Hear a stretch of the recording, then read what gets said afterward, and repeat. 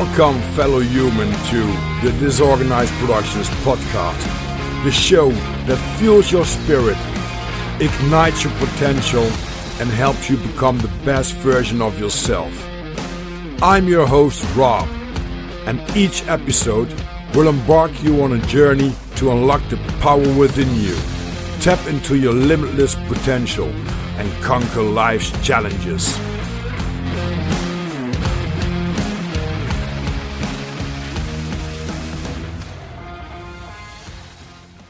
So welcome to Disorganized Productions, ladies and gentlemen. Today we have a special guest. His name is Alex Pauls. He's coming from Canada, and we have a nice deep conversation already on the Firmamental podcast that I did last week. Alex is one of the co-hosts of the Firmamental, so he is a firmamentalist, just like I am, and a lot of other. And we're going to dig more about who is Alex and what makes him tick today on this podcast. So without further ado, please, Alex, introduce yourself to the public or to the audience.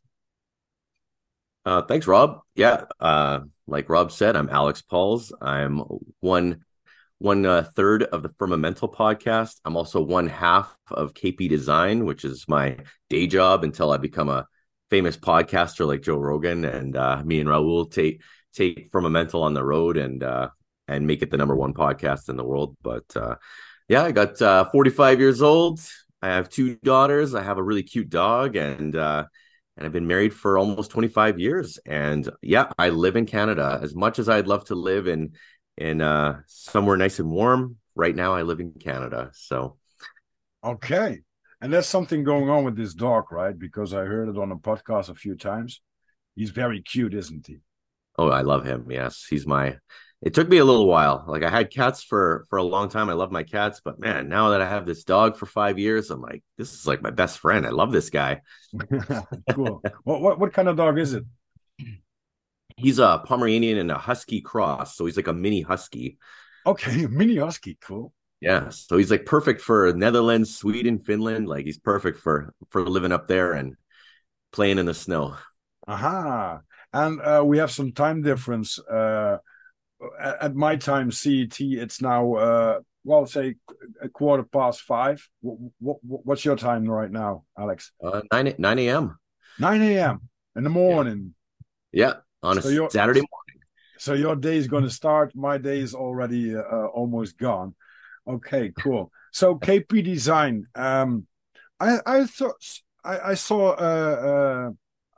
saw some interesting things, and you're doing this job together with your wife. That's correct. Yes. And you're also an author of one book of a few books together with your wife.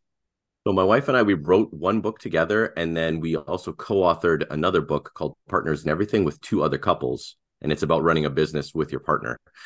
Aha, because that's something that a lot of people would say, oh my God, I'm not going to run my business with my wife. I'm stuck with her for all my life, and now she's going to be in business also. But it works really great with you guys because you got some great chemistry going on. Yeah, we do totally different aspects of the job. But I always say, like, the most fun that I have is the parts where we do get to work together, when we have our meetings with our clients, when we have our reveal meetings of the websites or the brands, and seeing the reactions of people when it's almost like being on Price is Right, and they open up the curtains and there's a brand new car. That's kind of like the reaction that people get. And it's, to me, that's such it really warms my heart when I see a lot of the beautiful creative things my wife makes and how it makes people feel and react. And then they're proud to, show their business on the internet with the brand and the website that she's created. Okay. So she's more into the details, like say the website and design. You're more into the marketing and SEO and stuff like that, right? Yeah, so I do the SEO, the Google Analytics. So I've always had a big math and science background. So when I joined working with her, I really wanted to bring the things that I love into this job. Hmm. So what I did was I went on LinkedIn and I figured out something that would be very interesting for me to do. And I looked at guys that were working in website companies and certain roles, not web designer, because we already had a web designer, right? So what else were guys doing? Oh, they're doing SEO, they're doing Google Ads. And then I would back engineer, oh, this guy has these certificates, this guy has this schooling. And I would go and I would take these classes that these other people did. So I would go on like Skillshare, YouTube, Google University, Moz Academy. Moz Academy was very good for anybody who wants to learn a lot about SEO. Man, that is just a wealth of knowledge. So Okay. if you want to get into the field of SEO, and before we started this recording, I was telling Rob how it's always changing. So for somebody like me, it's sometimes it's frustrating, but at the same time, I get bored very easy. So I am in a great space because it's constantly changing and I don't have a chance to get bored. I have to keep learning. And as much as I get mad and I want to just be like relaxing and being perfect and an expert, there's always something new to learn from somebody or some other program out there. So it's for me, it's a blessing in disguise, even though some days it's like, oh, I gotta learn something new. But that's what actually keeps me young and keeps my brain sharp. Hmm. So it's a for me, it's the perfect type of industry to be in. Okay. And what's it called? Moz? Can you spell it? Moz, Moz Academy. Academy. Okay. And Skillshare is actually very good. Skillshare is almost like Netflix for education. So there's a whole bunch of different courses on there, and you can pick whatever you need. And man, I always tell my daughters, like my daughters are 15 and 12. I said, if you want to learn anything, just go on this Skillshare. And I said, like you could be homeschooled, work at school for 2 or 3 hours, and then work your job. Like they could already have a job with the things that they can learn on Yeah. because kids nowadays are super smart. Like I'm trying to convince my daughters to just be homeschooled so that they can start working and making money, and they could get a car, they could go shopping, they could do whatever they want, and Yeah. Yeah. Cool. And I think in this digital area that we live in, it's we still have, not always, but we still have a lot of knowledge that we can just type into Google or whatever browser that you working with, and you're gonna have this education by yourself. Especially for me, I'm an ADHD. I just want to get my endorphin and my things going on in my head. So if I have a question, I want to know the answer mm-hmm, directly, and mm-hmm, because it's going to feed my span, my mind, and right. and even on Google on YouTube, if you want to know how to fix a tire from your bicycle, you just have to dig in, and you can see how people do it, and yeah, I think it's one of the greatest things that we have right now, and hopefully it will be there forever. But I think that it's going to be less and less, and eventually maybe it's going to close down because people are getting too much knowledge for for the rulers of this world to to free themselves because they're free themselves of sheep. They're turning into wolves, and they don't want that. Oh, sure. And yeah, that's something that I worry about too, is the digital book burning. So I've been trying to increase my physical library, get as many books as I can, and read as much as I can. And that's something that I did want to talk to you about, because I was thinking last night, I'm like, what do I want to talk about with Rob today? And I wanted to talk about the creative zone of our geniuses. Mhm. And somebody, I think you and me are very similar, where we love to learn new things, all sorts of different things, right? Like I get bored very easy. Mhm. And I think one of the worst qualities about myself is that I take for granted the things that I am a genius at. Mhm. I was an electrician for 15 years, power electrician, and I could do anything. I could wire your house up. I can do anything with electricity at all. And I take that for granted. I walk around and I'm like, anybody could probably do that. Uh-huh. and and in my mind, and then when I do things for people, when I do some side jobs or when I help someone, I go over and I fix something, they look at me like I'm this superhero, and I just like, oh wow, to see that look in someone's eye when you're in your genius zone and you're like impressing them Uh-huh. with something that you think is like no big deal. Uh-huh. Your genius zone is like, to me, the easiest thing to take for granted. It's like the no big deal thing. It's like, oh, I can juggle electricity with my bare hands, no big Uh-huh. deal. Yeah. And and then somebody is looking at me like I'm like from another planet, Uh-huh. like Uh-huh. this. How does this guy know all these things? Uh, it's an interesting thing, and I would say that that's one of my weaknesses because I'm always trying to, how do I say it? I am always looking for something new to learn because Uh-huh. I get bored so easy. But Yeah. if I just stayed in my genius zone, I would probably be even better at the things that I'm already really good at. And one of the things, and I can really relate to that, one of the things that's the hardest part is to know that you're an expert on this field, and eventually, if you're an entrepreneur, to ask money for it because it's so familiar for you to share this information because it's just like, oh, make a website, that's it.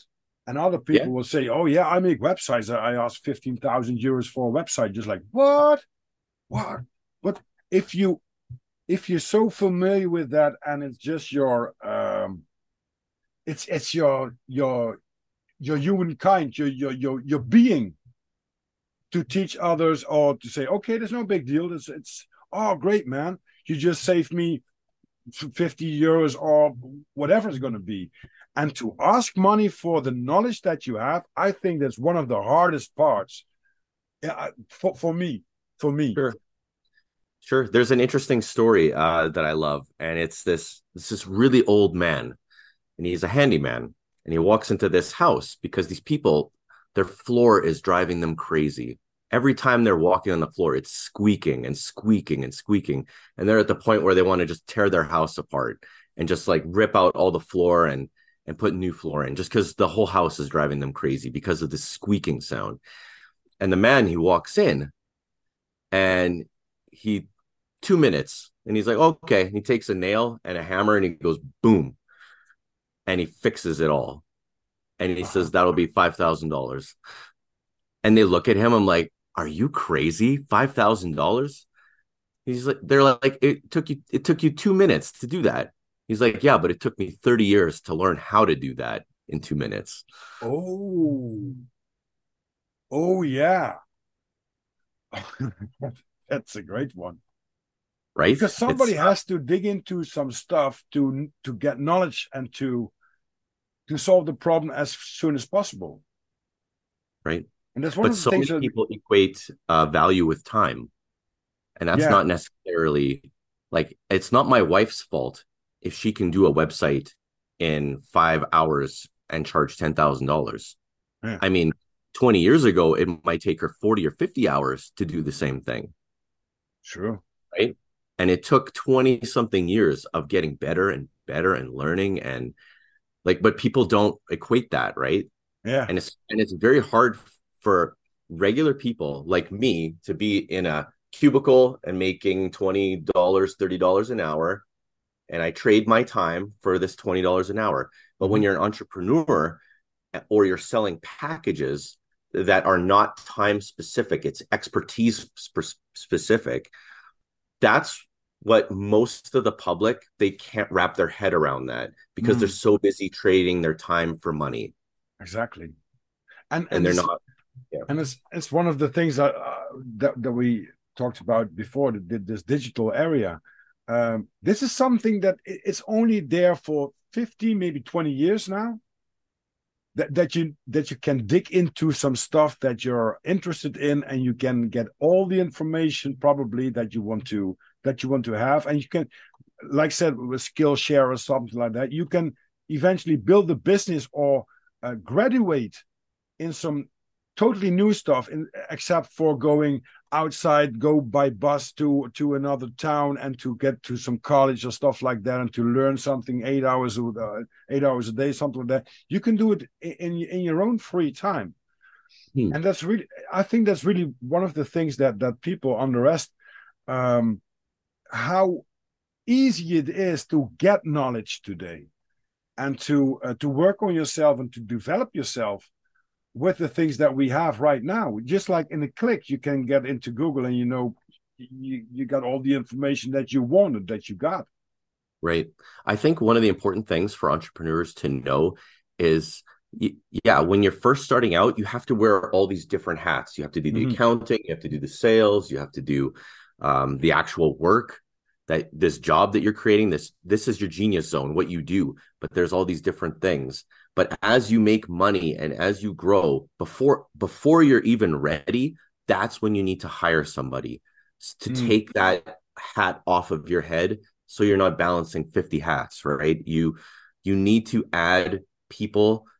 You know enough. Let's say Rob knows enough about websites and SEO, but now he has to focus on growing the business. He doesn't have time to be a full-time web guy or SEO guy. He needs to hand that off to somebody he can trust. Mm. He needs to hand off the accounting to a bookkeeper because he just doesn't have time. Like, and he's not an expert at that. And then he has to hopefully one day hire a marketing company to help fill it, right? And Yeah. then it's funny, as entrepreneurs, we love doing the job, and you can keep doing that. But if you want to really grow a business, you have to become the owner and then actually hand your own job that you love doing off to somebody that you can trust for them to do the job and for you to guide the ship. Like, you have Exactly. this big ship with this crew now, Yeah. and you're no longer the employee. You're no longer the guy working. You're the captain of the ship, and Yeah. you're helping the whole crew, and you've actually helped feed a lot of different families. Like, small business entrepreneurs are very important people. Mm. Exactly. And I think one of the greatest things about being an entrepreneur is that you learn so much, so many things. And sometimes you think, oh man, why should I dig into this, into accounting or sales or whatever? But in the end, when you're the captain of the ship, you know what process it takes to get some things done. And when you know the processes, and even if you don't know anything about it, but a little bit, you know, okay, this is going to take me so much time or my team so much time. So, okay. And if they're talking BS about, it's going to cost you $5,000 for SEO and stuff like that, you can say, oh, wait a minute. I had some great contacts on LinkedIn, and I got some great contacts on my podcast show, like Alex Paul. He's an SEO expert. Okay, it can cost you that, but what I'm going to get for it? What's in it for me? And then you can say, wait a minute, this is not fair enough. So you can eventually, because you got the knowledge from the things that you know, you know how to how to spread your money into a good account, so you can say, okay, we are going with the ship to an easy on easy waters, instead Yeah, of, yeah. oh, there's a goddamn storm ahead, and that's called a financial storm, or a team that's, I work a lot with people on Fiverr, which worked great for me. But I know some people that spend a lot of money and they didn't get anything. Mm-hmm. And that's also one of the things, right? Because in this digital area that we live in, we have some very great things that can teach us and help us, and there are some scammers on the way too. And that's one thing you have to learn. And sometimes you have to pay for a you have to pay for some expertise, and to know, okay, I can talk to this guy right away on the phone or whatever. So because we're more and more into this, locked into this little cage. Because when the lockdown started, one thing they did for sure was to connect everyone to the internet. So we had the Zoom coming up, and meet up and stuff like that went later. But Zoom was something like, okay, you can connect, you can talk to people business wise. So your boss can tell you, okay, you got to connect with your computer at 8 o'clock so I can watch you all. Just like Big Right. Brother, okay, oh, well, Rob's Yeah. going to get some coffee and Alex is going to drink some tea. That's okay. But hey, Alex, this is your third cup and this, stuff like that.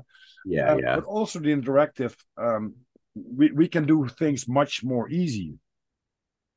Um, Alex, your wife, Katie, um, it's also one of your first loves, right? You've been together now for 24 years. We've actually been together for almost 30 years now. We met Wow. we met when we were so I'm like maybe the weirdest person you might know now. We met when we were 15. Thank God. And I got hit with this lightning bolt, and like time stops, and it's like I'm seeing this person, and it's just, I don't know. I wish everybody could experience this at least once in their life. And luckily, because I am not that brave of a man, I went to school with her. So I didn't have to, like, it wasn't like at a concert and then I didn't have the guts to talk to her, right? At Uh-huh. least I saw her, which was weird. It was almost a full year before I even really like saw her or noticed her. And my school wasn't that big, but yeah, I just like saw her, and it was like first love at first sight. And somehow I got the courage to talk to her, and we've been together ever since. And Wow. yeah, so yeah, it's yeah, 30 years now, but we've been married for about 25. Yeah. Wow. Wow. That's something that you don't hear a lot nowadays because everybody is getting into this. Yeah, what's the hopping on a train and hopping to relationships and stuff like that, especially the younger Yeah, generation, yeah. I think. That I it's blame I crazy. blame shows like Jerry Seinfeld and like Oh Friends. yeah. When Jerry. I Yeah. watched that Jerry Seinfeld show, and I'm watching this, I'm like, why is everybody breaking up for the dumbest reasons? Yeah. It's like you spend all this energy and all this effort, and then you break up, and they don't even care. It's like no big deal. It's like, well, whatever. We live in New York. I'll just go find somebody else. And for me, Yeah. like, I can't imagine having to be brave again. Like if something happened to my wife and I had to go date, I Uh-huh. would be I would be terrified right now. Like I can't imagine like dating Because you now. never Like did. what's that? Because you never did. Well, I did. I mean, we dated for 5 years. I still have to be, hey, Rob, Yeah.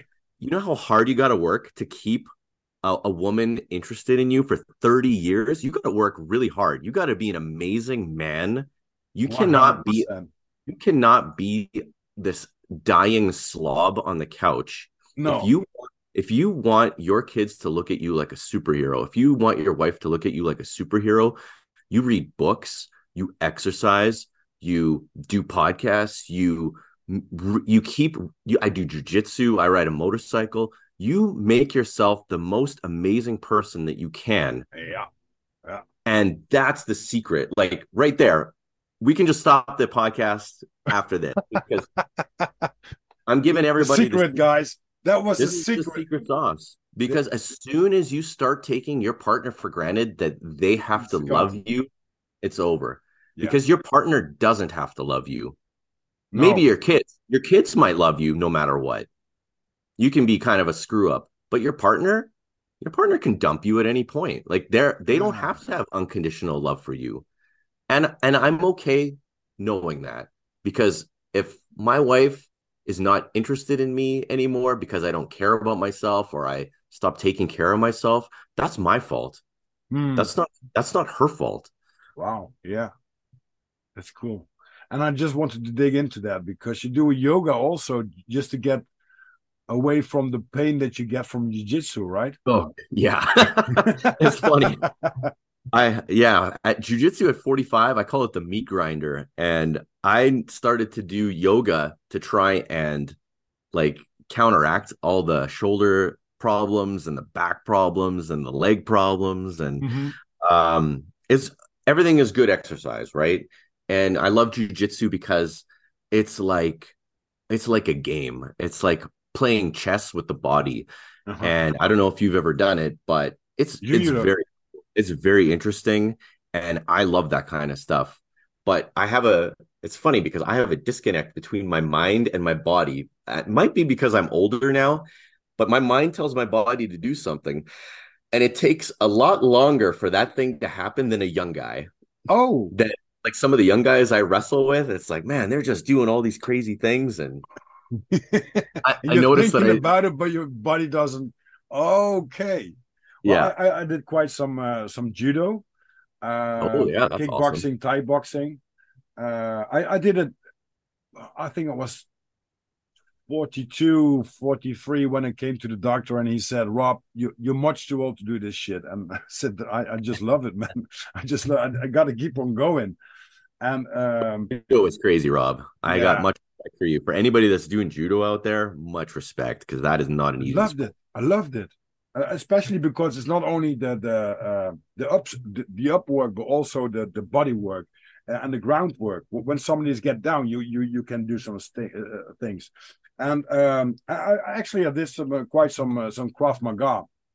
Oh There's wow. some really crazy things going on with there where when um, they had it in a discotheque, so you have some scenarios that are going on, so how to deal with aggressive people, and if they are aggressive, because you don't Hmm. know. And I had a really crazy Czech, it was in Czechia, I think it's called, in Czechoslovakia.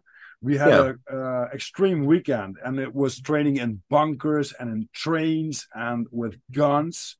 I had a gun permission on that time, and so I trained a little bit more. It was awesome, awesome, and I always trained with all the stuff that I did to when I'm going to get into a situation that maybe I can save myself and the ones that I love. Not Hmm. not to brag like, oh man, I'm this judo guy, or I know kickboxing, so I'm gonna kick your ass. No, no, wait, that's not the mindset.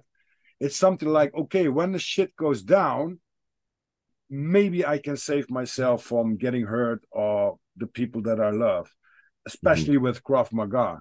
It's like action reaction, and I really like that. And I had some really blue black bruises and stuff like that because it's everybody can learn it, like little children until the age of, well, that's 80, 90, depends on, of course, on your condition, on your body condition, on your mindset and stuff like that. But everybody can learn it because most things are integrated from jiu-jitsu, from judo, from Thai boxing. All the stuff is integrated, and it's basically when somebody's grabbing you by the neck, you, you're going you're going there anyways with your hands, because you want to, because that's the point where yeah, maybe your life is going to depend on it, but Right. what then? And that's really crazy. It's really cool to learn. And It's important to train to have the the reflexes, right? mm, Like you want to be able for your brain to shut down and your body to just know what to do. That's why we train, right? yes, yes, because otherwise you got this tunnel vision.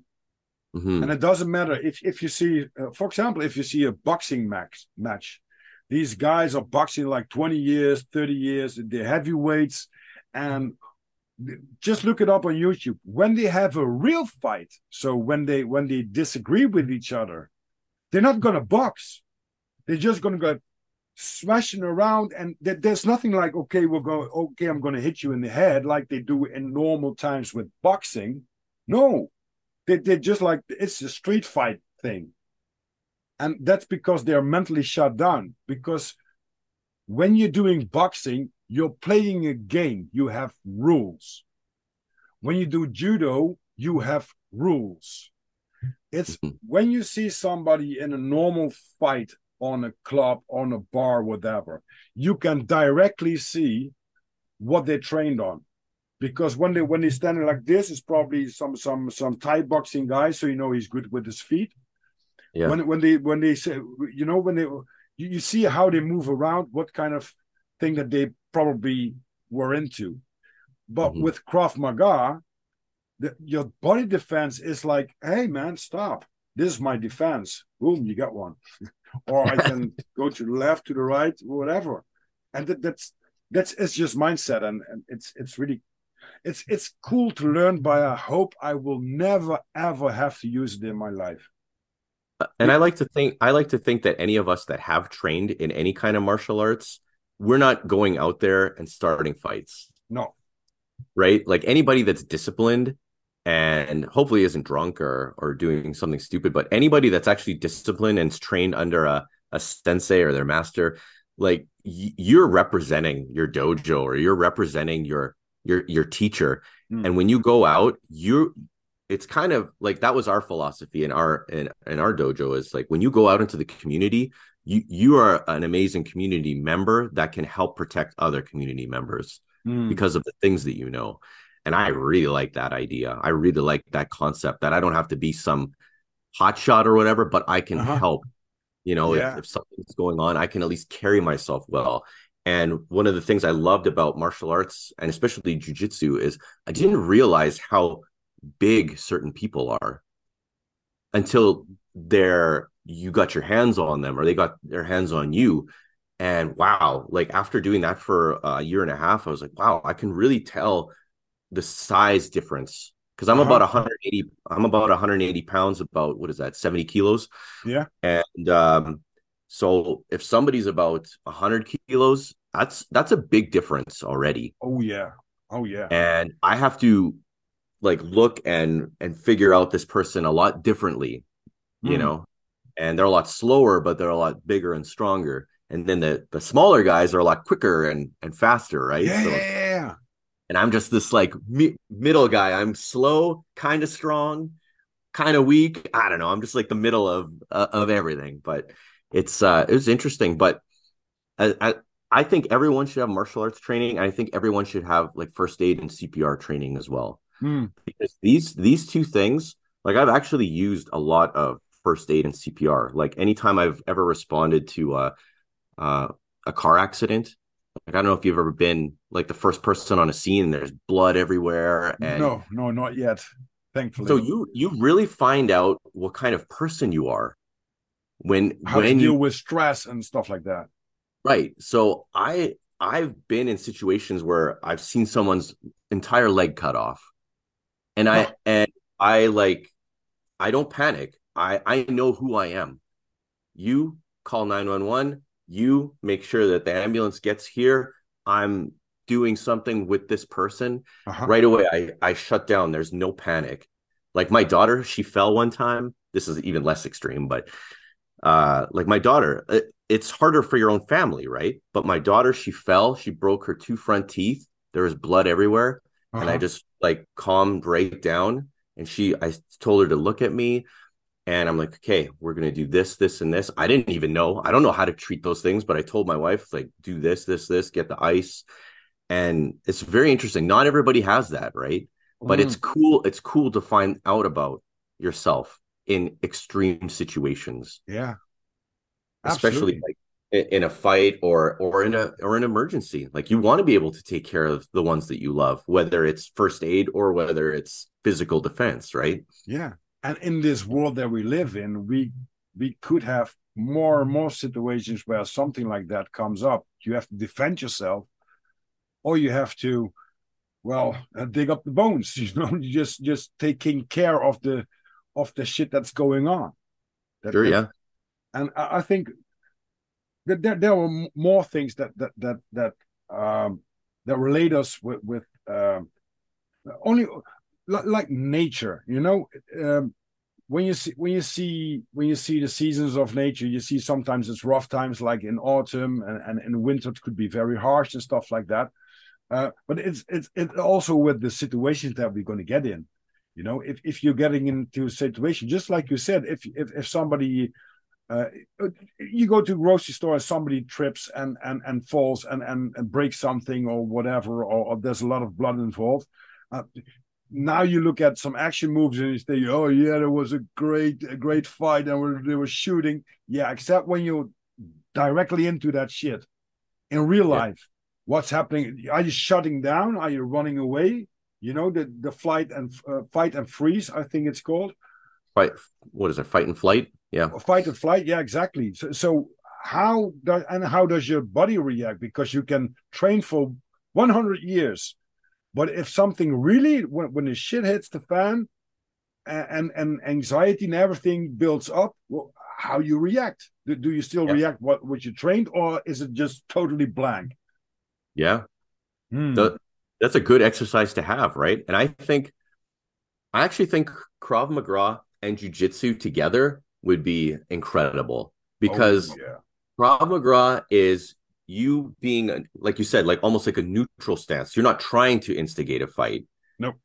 But if somebody comes to get you, you can help with the distance. You can help with them. But if they do manage to get their hands on you, now we have some jiu-jitsu time, right? It's Yeah, like they want to put their hands on you. All right, let's play. And it's Right? also with integrated with Krav Maga, so judo, jiu-jitsu, all Yeah. the Asian basic stuff. It's integrated into Krav Maga. And one of the things that you called before, it's really we do the 360. So we have defense system like 360, Mhm. and so basically it's bone to bone. And when you have a Oh, guy from 100 kilograms, he has a great hit. But when the hit strikes the bone, it's just like, oh, a cushion. But when there's this skinny little guy from 65 kilograms hitting you with the, it's just like whoa, somebody's, just like yeah. somebody's with a can or something like that. It's crazy, It's crazy. sharper, right? It's sharper. Yeah, yeah, it's sharper, exactly. And Yeah. yeah, I've been bruised pretty bad up, and I like that. It's not It's so some kind bad, of right? no, it's some kind of masochism or how you call it. Yeah, yeah, yeah. Somehow, because after training, it was always fun. I always liked to train, and when I um, um, when I moved, I didn't have my boxing sack. I always had a boxing sack when I was with my wife. I had a boxing sack in the attic, and when we lived in a house like two houses in one. It's called two under one roof. Oh, yeah, yeah. Yeah. I know And what you when I mean. was practicing, the neighbors first time came, just like, whoa, you hear what's happening? Everything is wrinkling. Oh no, Rob is training upstairs. Just throwing bodies everywhere. Yeah, but I loved it just to go, after whatever day, I went up 5 minutes just on a sack, just like, pop, pop, pop, pop, and get Yeah. all my aggression out. And I came down just like totally relaxed, you know. And that's what I love about jujitsu is it doesn't matter how crappy your day is going. When you go to jujitsu, you can't think about the things that are bothering you. Mm, You have to be there. You have to be in the present. So to me, I'm always worrying about the future. I'm worrying about the past. I'm always worrying about something. As an entrepreneur, I'm always thinking about something. mm-hmm. So it's really nice to go into the martial arts studio and just focus for an hour and a half and exercise and feel, and then you feel so good afterwards. You have this amazing workout. But yoga is the opposite. Uh-huh. And I have this love-hate relationship with yoga because I go there and it forces me to be in my mind. And I Mm-hmm. have to really like, there's two things that yoga does. It makes me realize what's actually bothering me because I slow down enough to where I can focus on the thing in my subconscious that's actually bothering me, not the other things, Uh-huh. groceries, something sick, whatever. It forces me to focus on the thing that is bothering me. And then when you're starting to do the movements, when you start to get annoyed, I don't know if you do yoga, Rob, but this is what happens to me. But when I'm doing it and all of a sudden I'm stretching something out and I start getting frustrated and I start getting mad and I don't know why. And you find out that that's actually where you're storing some of these things that are really bothering you in your body. Aha. And it's different. Like it pisses me off and it forces me to think about it. And I have to feel it and I have to breathe it out. And then it leaves. It like kind of magically leaves. Uh-huh. And it's a funny thing because I hate it. Like I hate going through that because I love the jujitsu thing where I just like I accidentally get rid of the things that are pissing me off, right? Yeah, yeah, But yeah. but in yoga, you have to like deal with the shit. And you have to deal And with yourself, with your own you capacity. yeah, you have to deal with yourself, and then you're fixing yourself. You're fixing your mind. You're fixing your body. You're fixing your breathing, and you're totally focusing on your body. And to me, it's like I said, it's miserable, but afterwards, I'm so grateful because Mm. I would have never found it if I wouldn't have done those things. Uh-huh. And that to me, that's such a gift, right? That's such a gift to find that little piece of shit in your like in your Yeah, yeah. back, the thing that's bothering you, and like squeezing it out and getting rid of it. And Oh, okay, now I feel better. I don't know why I felt bad, but I was keeping something there. yeah, yeah, yeah. I I did was like, some yoga in the past, but nowadays not that much. And as an entrepreneur and I'm building my business now for 2 years. I noticed that in every what my birthday is on the 6th of February, and that's what I count back from what did I do last year. You know, what things did I screw up? What things did I do good? What's my focus for next year? So somehow that's my year. So basically, and mhm. sometimes you see sometimes what I saw is I screwed up with my body, went to the hospital and stuff like that. Okay, I have to be more aware of my body, so work on my body. But then after 3 months or 4 months or whatever, I dig down a little bit. Okay, now I'm feeling great and stuff like that, and look in the mirror and you see the results. But hey, mentally, there's something going on mentally or emotionally or spiritually, and you have to find this balance. And yin and yang is the balance in life, but Mhm. it's not always like that perfect circle. But because I think when the circle is really perfect, you go to heaven. You're done here, because there's always something um, that has to flow instantly, like a balance, and that's what Yeah, I really like. And talking about balance, and we talked about it before on the Firmamentum podcast, which we're going to dig in a little bit more in a few minutes. But um, we were talking about balance and Zen and the art of motorcycling, because that's also one thing that you really like to do, right? Riding your motorcycle. I do. I love it. It's yeah, to me it's one of the greatest things. And my dad still gets mad at me for having a motorcycle. Oh yeah. Yeah, but I told him, I said, Dad, I don't think you understand. When I bought my motorcycle, I made an oath with my wife that I was not going to die on it and that I would not do anything stupid. And so Uh-huh. far, I haven't done anything stupid and I haven't died. So I'm Okay. keeping my end of the bargain. Yeah, And yeah, now yeah, yeah, yeah. she loves the motorcycle more than I do. So Well, what kind of motorcycle do you have, Alex? it's a Yamaha F-07 Mm. 27. So that's a fun bike. But my next bike is going to be a Honda Goldwing. I know it's an old man bike, but I don't care. It's going to be style and profile. I'm going to go all the way across Canada, all through America, come back. It's going to be amazing. I need a Wow. big, beautiful bike to do that. Well, I gotta say, I'm living in a very dense part of the world, in the Netherlands. So if you're running out of gas here, you're really plain stupid. I mean, Right. I mean, if I would make a documentary on Discovery, these guys are like, all right, you want to survive in this and this, you walk through 2 miles to that or to that, to the north or to the west in the Netherlands, and you find something, maybe McDonald's, a grocery store, or a house. Yeah. If you don't survive here, you're really plain stupid. But I can imagine if you're living in Canada, and we were talking about it before, like the density of population in the Netherlands and in Canada, because you had 30 million people in 38 million people. 38 38. million people in whole Canada. Yeah. So I think every person in Canada can have 150 square kilometers to themselves. What? Isn't it? I can't even imagine that. Like just trying to think about 150 square kilometers. That's amazing. It's There, unbelievable. there's parts on my bike where I actually worry because when I go out riding in the mountains, I only have about 200 220 kilometer range on my motorcycle. Yeah, And yeah. there's a spot where I think it's 180 kilometers. There's nothing.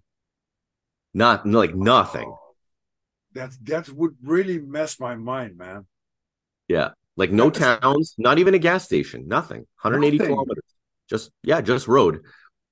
And you got the Sasquatch sitting there and the bears well, Yeah, we not definitely have bears. Yeah. I've been on my motorcycle in traffic on the road because people stopped to watch grizzly bears on the side of the road. and you I've stop. I've actually been on my motorcycle and we have these I don't know how familiar you are with like have you ever seen like a bighorn sheep? It's like a ram. You know Oh what a yeah, ram? yeah. So this is like a giant goat on steroids and it's about the size of a car. And I've actually been on my motorcycle and they've been on the road eating. They eat gravel for their stomach, like to help them digest. Okay. So I'll ride by them and I'm so close that I can like reach out and touch it. That's how that's how close I've been to some of these animals and bears and like I said, I've But had hey, man, you wear a helmet and you got some gloves on. So what the hell could happen, right? right? Yeah, no, you're fine. It's Oh, animals are nice unless you mess with their babies, right? yeah, that's true. That's true. But But I really can't imagine because I have been traveling something. So I went to Brazil for business. It was a business trip, but I oh, saw cool. some. Yeah, it was really cool. Went to Spain and well to several countries, but there was nothing like, well, maybe in Germany that you drive 50 kilometers, that there's nothing, there's only nature. But Mhm, mhm. I couldn't, like you said well, last week when we jumped into, before we jumped into the podcast for the Firmamental, you said you can drive here for hours and hours to without seeing anyone. Oh yeah. If I would love for you to come visit here. It would blow your mind. Like I have cousins in Germany and they've come to visit too, and they love the outdoors, the space, Oh, I would love it I too, man. say it's not so peoply. There's not so many people, but I like like that. from Calgary, so from Calgary to Vancouver, that's the next big city. That's like 10 hours of driving. 10 hours. So how far can you drive in 10 hours where you are? Like how Well, far I would will you be get? probably in Sweden. Right. Right. Yeah. Like it's so funny. Like I drove from Worms, Germany to Switzerland Yeah. and I couldn't believe like how amazing Switzerland is. Like the mountain tunnels that they have Yeah, it's there. I'm like, cool. how did they do this? Because they don't do that here in Canada. Like, I mean, we have mountains here, but we Yeah. don't drill through them. We like go around them Okay, cool. and in Switzerland, they're just like, screw it, we're going through. Like we're being a Yeah. And unbelievable, like 10 kilometers, just like tunnels with all yeah. this. And friends of us, they live in Switzerland. And I was looking at a documentary because uh, I had a connection with a guy who's building bunkers in America, and he's providing them now to Europe because the war's going on now. A lot of people are worried and stuff like that. Yeah. But he went to the biggest bunker in Switzerland, and even the government and the military didn't knew that it was built. It can house 10,000 people. Wow. So when they get in 10,000, they lock the door, and it could provide, I think, 1 or 2 years without anything from above. There was electricity, there was food, place, amazing, and it was for sale. I think it was for Wow. sale for like, wow, a few millions, of course. Yeah, yeah. But and there are a lot of bunkers in Switzerland that you don't know that are bunkers, because you see a house on a prairie, but it's not a house, it's a bunker. Oh, interesting. And you see some like rocks on the mountain, but it's a screen. It's a bunker inside. Really? Yeah, you have to dig into that shit. It's really just like, whoa, Oh, it's like what the Afghanistan except fancy, right? yeah, oh yeah, yeah. What about that? There was this guy in Afghanistan, it's called Bin Laden, Oh yeah, I think and I've heard of it. they searched for him for most 3 years, I think, or 4 years. And Yeah. you know what? We had a picture like 1 megapixel that's proof that it's going to be Bin Laden, and we gave him. Now it comes, folks. We gave him a sea funeral. Mm, that's funny. Isn't that funny? Yeah. A guy who lives in the mountains, who never probably saw the sea. Well, I know probably we know a little bit more about this guy because he was a CIA agent and stuff like that. He Yeah. probably saw some sea. But how crazy is that? That you give someone who lives in Afghanistan or in the mountains a sea funeral? If You you, know, yeah, if I was Osama bin Laden, I would be really pissed off that I had to be the fall guy for 9/11. Like mm, really, like I don't want to be remembered that that's a big like even let's say he's alive. Let's say he's alive with Epstein. They're living somewhere magical. They're having this great. I still wouldn't want to be like, oh, everybody thinks that I did it. Like, really? Like, why do I got to be the bad guy? Meanwhile, yeah, the U.S. government is like demolishing their own buildings, and if I don't know. To me, it's like you either can see it or you can't see it, right? There's yeah, just but people who refuse to believe it, but there is no way that Osama bin Laden did no, that stuff, orchestrated that stuff. They just needed some boogeyman. Uh, and then, oh my goodness, I feel so bad for the Muslim people that we all ended up having to hate because that's mm, all they did was on the news yeah. Watch 24/7. out for the Muslims. Watch out for the Muslims. Watch out for the Muslims. Here they come. They're going to blow this up. When I went to Europe in 2017, the Muslims were renting vans and then driving through the streets and running people over. And it's like, oh my goodness. And that's now we can get into the fundamental stuff. But Mm-hmm. once you start seeing what the news does and what the governments do and who they hire as actors to get us all, they're energy vampires. They want to take our energy, Mm-hmm. They and harvest it. they want us to hate. They want us Mm-hmm. to hate each other. They want us to separate us into groups. And the more you put the glasses on and see what's happening, the more free you become.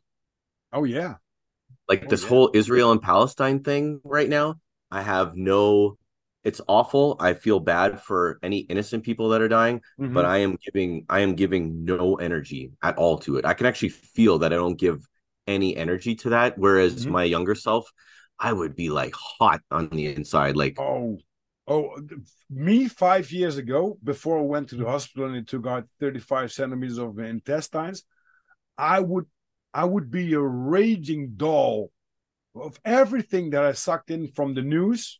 I had an opinion directly, subjective, not objective, thinking about what could be, you know, what's happening. So let me get the facts and make my own truth and say, okay, probably I think this is that. No, no, no. Just like my veins were pumping up for everything that I digged in. And then I started to realize when I was in the hospital and I was searching the stuff up that I liked, and I just like, oh wow, this is interesting. And I did my meditation stuff, and I did my Wim Hof stuff and stuff like that. I went totally different man. even my, and it's just it's a process that's still going on. So Hmm. sometimes my girlfriend, she has to say, "Oh, wait, hold it, Rob, wait, okay, deep, take a deep breath." Yeah, you yeah. know you're now on this and that spot, and you have to be on that one. So she's very good in balancing me back.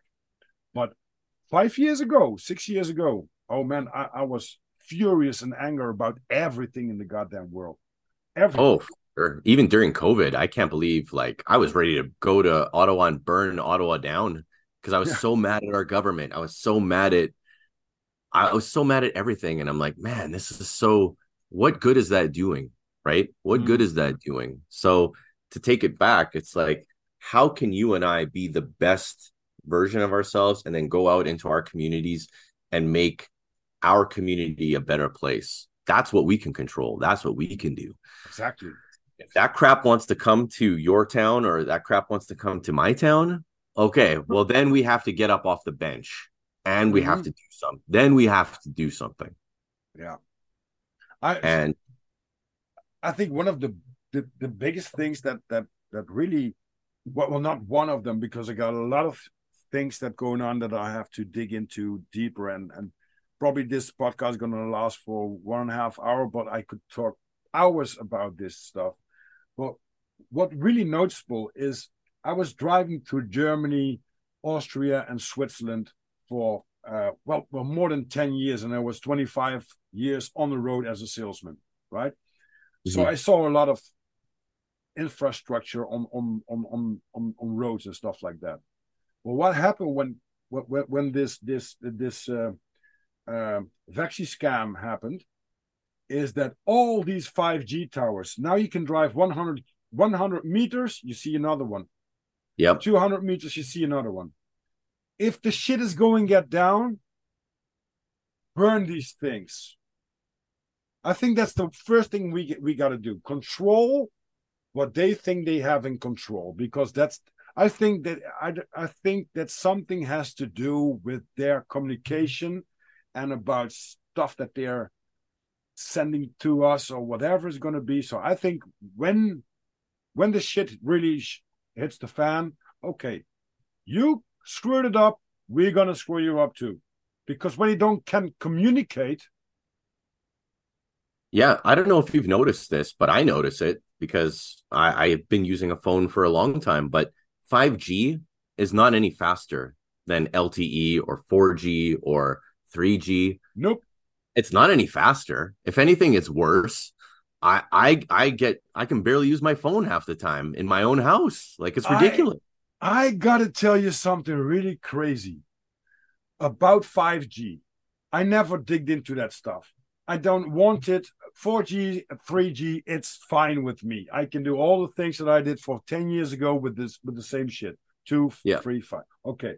So I have this Huawei P30 Pro because of this camera.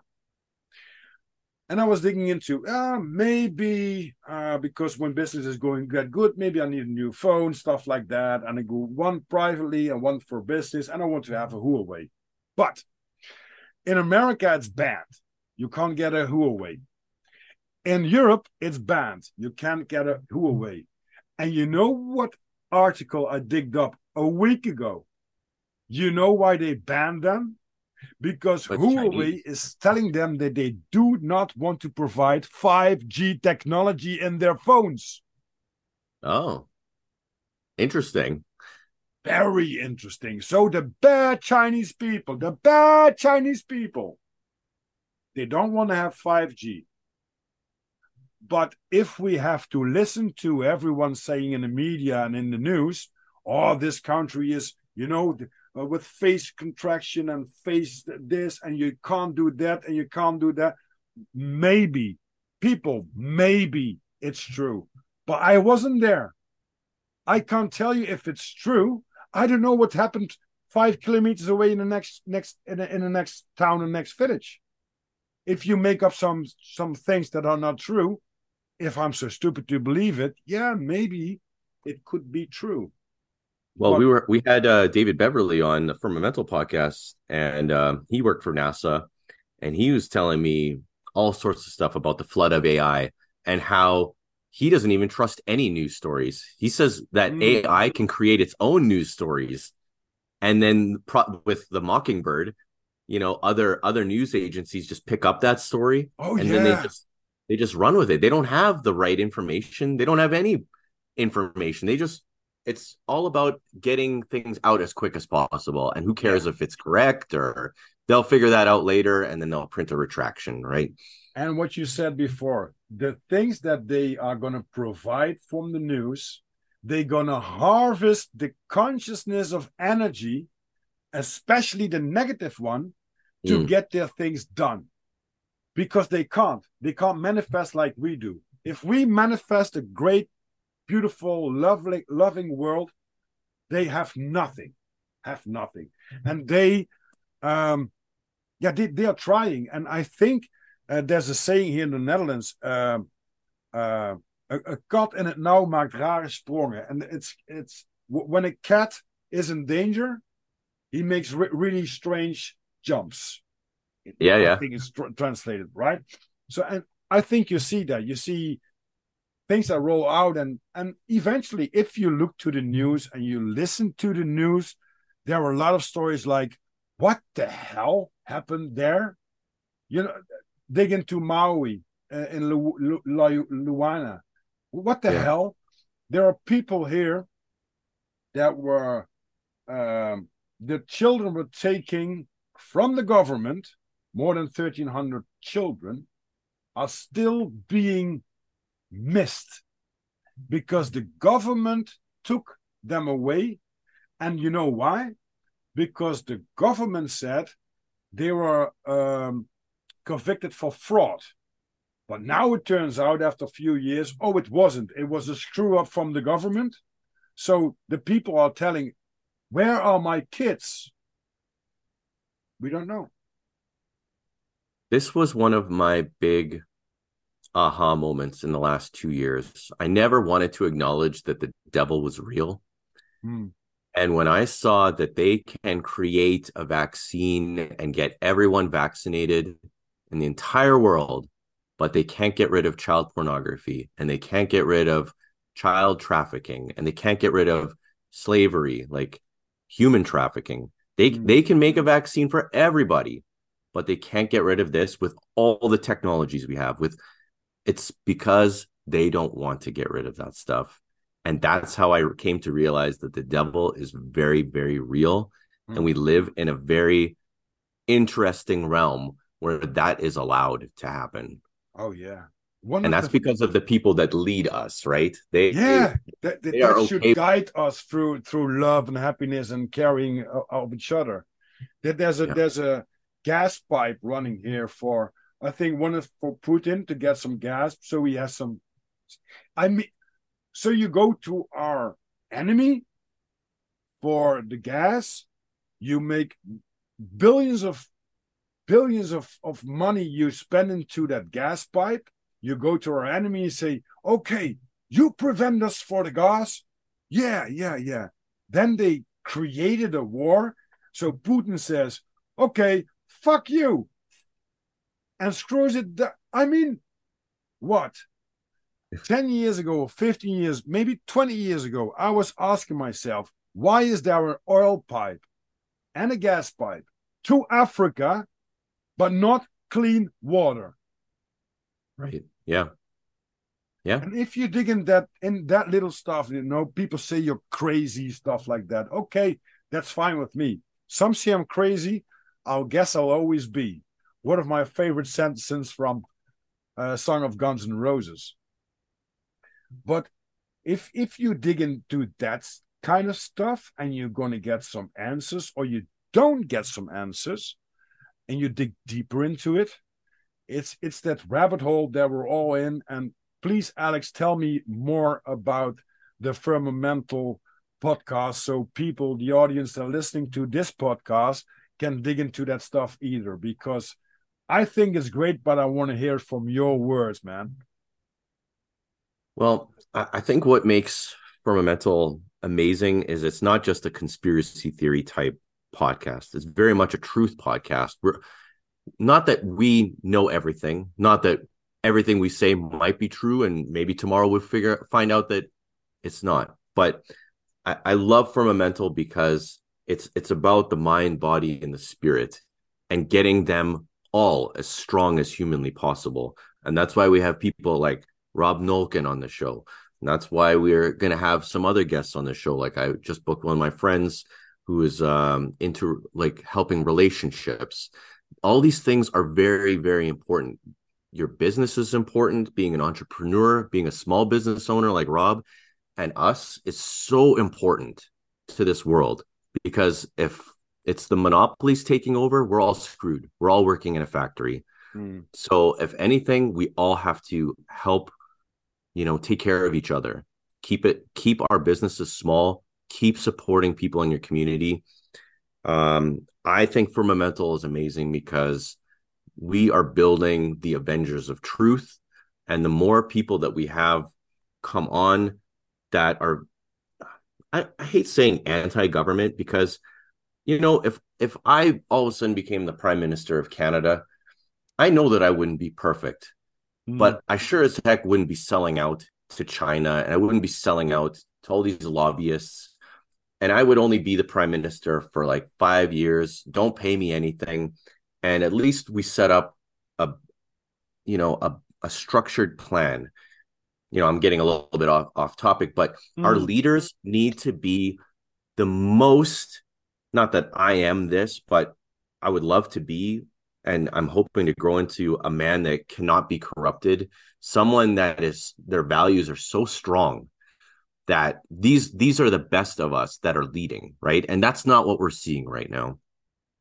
So I think Firmamental does a very good job of talking about the spiritual aspect of our lives as well, talking about the Bible, talking about biblical cosmology, talking about our lives and being real people.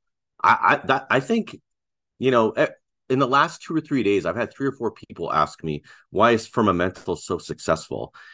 And I don't brag. I don't say it's me. I think Raul is very charismatic. I think that we stay in our genius zones. We go back to our genius zones, right? Where I love to meet people. One of my genius zones is when Rob Nolken comes on Firmamental. In the first 10 minutes, he is now my friend. That is my job. If we met in real life, we would hug, we would be going for drinks. And I think that is my superpower. In 10 minutes, I can get Rob Nolken to be comfortable and be excited to be on the Firmamental podcast and want to tell people about it. And that I really do believe that that's one of my gifts. I love to connect with people. I love to connect people with people. And if I can keep doing that, man, my life's book is going to get so much bigger and better because of these amazing people that I've met. And I just use Firmamental as a tool to do these types of connections. And it's, for a selfish reason, it's to make my book more interesting when I die. I want the best funeral. I want the most amazing people to come to my funeral and say, he was kind of a funny guy. And I'm glad that I know all these people in this room because of him. And my life was better. And I laughed a little bit because I knew that guy. And if Firmamental helps me do that, wow, like what a gift, Wow, great set. And I really, what I really like is also with the Flat Earth Files from George Hobbs. It's not that we as a podcast community in the Firmamental or with George Hobbs with the Truth Files or with the Flat Earth Files or even on the Disorganized Productions. I don't want to push something to the people. I just want to get some knowledge out, and what they make their own true value. That's the thing that, for me, to motivate people, inspire people throughout some creativity, because I don't have a script, guys. I just do what I do. I love to communicate. I love to dig into people, let them talk. And it doesn't matter what kind of topic it is. And it's not something like, hey, you hear this? This is the truth. No, figure out for yourself. It's the same with Firmamental. They won't say and they won't push the truth from a guest or from themselves to you. They just want to educate about maybe a different kind of view, different kind of perspective, and you have to dig yourself into that stuff, and that makes it so very, very for me very, very easy to digest. And also with George Hobbs, with this, which is kind of I think our what's it called, the grandfather of the truth. He's our sensei. Yeah, he's a sensei, really, our mentor. Yes, but he's doing such an awesome job. The way he talks to people and let them in their value. Never, well, he you can agree to disagree with someone, but do it in a very respectful way, and that's not always, because people want to have their opinion out in this world, even if it's me 5 years ago, which is be very subjective and not objective about thinking about, whoa, what are the facts and stuff like that. No, just want to tell my opinion. Mm-hmm. So yeah, great. Guys, listen to the Firmamental podcast. They have you've been now on air for like 3 months or something like that. I would say since June. June, yeah, and it's when you listen to one, you automatically listen to the second one and the third one. And I went, well, it's about 3 or 4 months ago, when I started searching on the Spotify and I found Flat Earth Files from George Hobbs. I digged into the first episode, and now I'm on with the 106th, I think it is. And it's not about the topic. It's about seeking the truth, making up your mind, and some really interesting guests with interesting stories and an interesting point of view. And some can relate, some you relate more to, but that's okay, that's okay. Okay, Alex. I was gonna say something, Rob. Yeah. I was gonna say that in this journey and with my age, as I get older, the thing I have to keep telling myself over and over again is the more I know or the more I learn, the more I realize I don't know. Oh, yeah. And that is why it's so important to question everything. Because once you start seeing the little lies, and then they turn into big lies, and then there's a little truth, but then there's another bunch of big lies. It's like, oh man, what is going on with this world that we live in? Yeah. And it's a little bit sad, but I like to be positive about it. I like to say that we get to be excited when we wake up in the morning, because we get to learn something new. Because that 9/11 thing, something's not right about that. So let's, if you want to look into that, great. If it upsets you, don't do it. Yeah. But know that there are a lot of different people out there that are doing really cool work, really amazing writing, and have different ideas. And of course, the FBI wants to call these people conspiracy theorists. And we all have, there's all sorts of theories. There's all sorts of theories, like the theory of relativity. Mm-hmm. And I think that's led to a whole bunch of different goofy things, right? Like there's all sorts of, there's real science, and now we know, Rob, right? There's pseudoscience. Yeah. And people want to call you crazy for questioning these people in lab coats. Doesn't that sound familiar? Just trust it does. Trust the science, Rob. Why are you questioning things? It's not your job to be a scientist. Well, the funny thing is, when you dig into some things and people say you're a conspiracy theorist or something like that, first thing I got now is, whoa, I think I'm on the right path. Because otherwise they wouldn't call me idiot or whatever.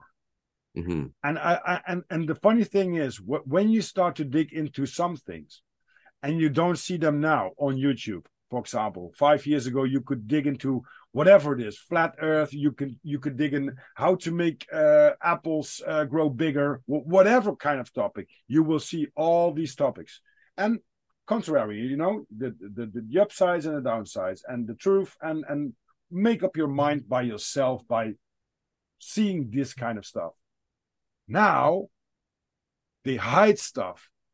Why would you hide something when you say that's crazy, man?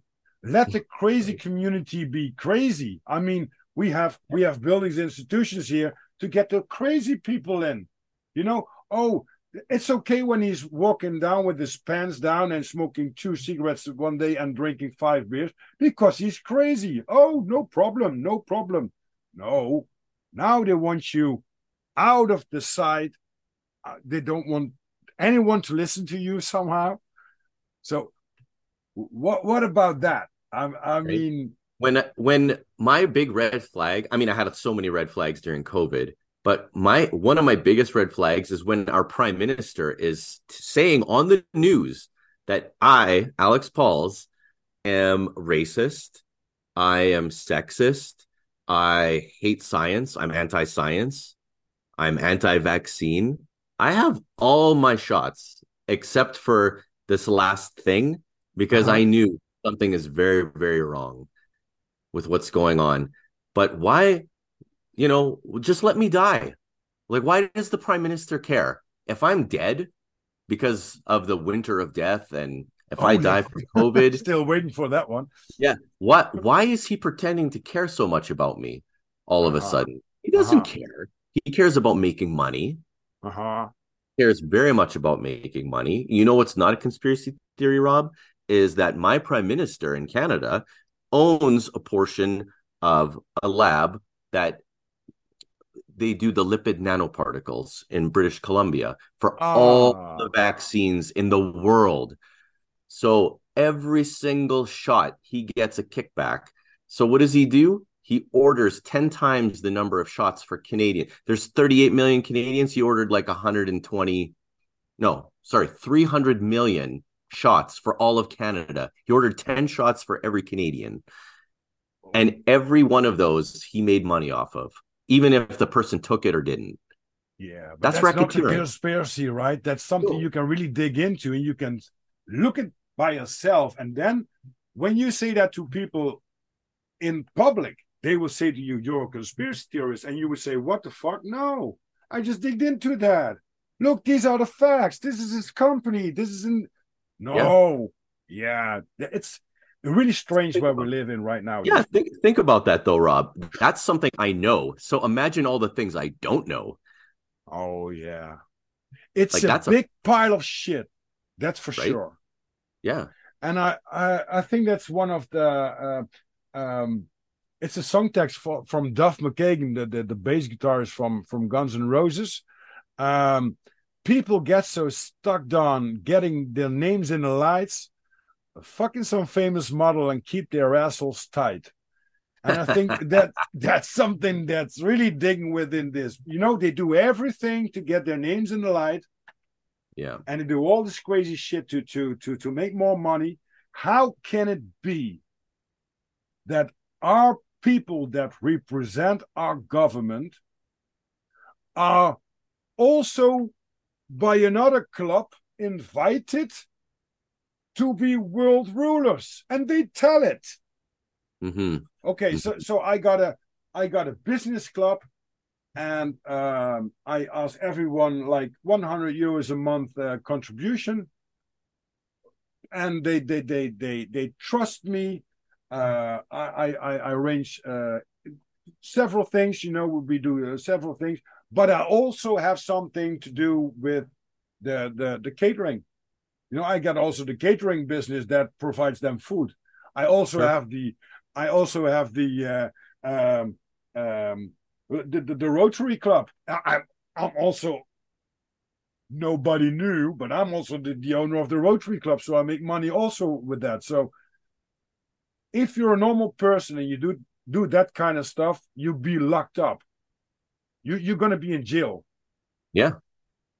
But here they say in the Netherlands, if somebody, they call their accountability responsibility. Oh, I don't have active memories on that. Skip the question. Right. What? Hey. Right. They don't have to answer it. They think they don't have to answer it, right? I think politics screw up when they started to teach it at school.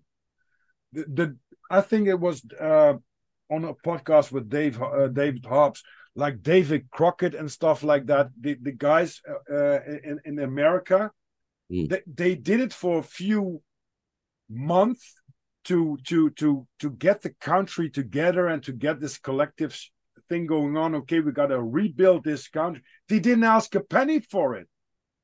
But when they started to make careers into politics, that was screwed up big time. Just like the what's it called in English? Well, the pharmaceutical industry, but also with the when the industry came up, like 100, what they tell us, like 150 years ago, that that we got from steam machines to stuff like that, so we can do better things. So we have to work less. Oh yeah, like the Industrial Revolution, right? And Industrial Revolution, exactly. What happened to that?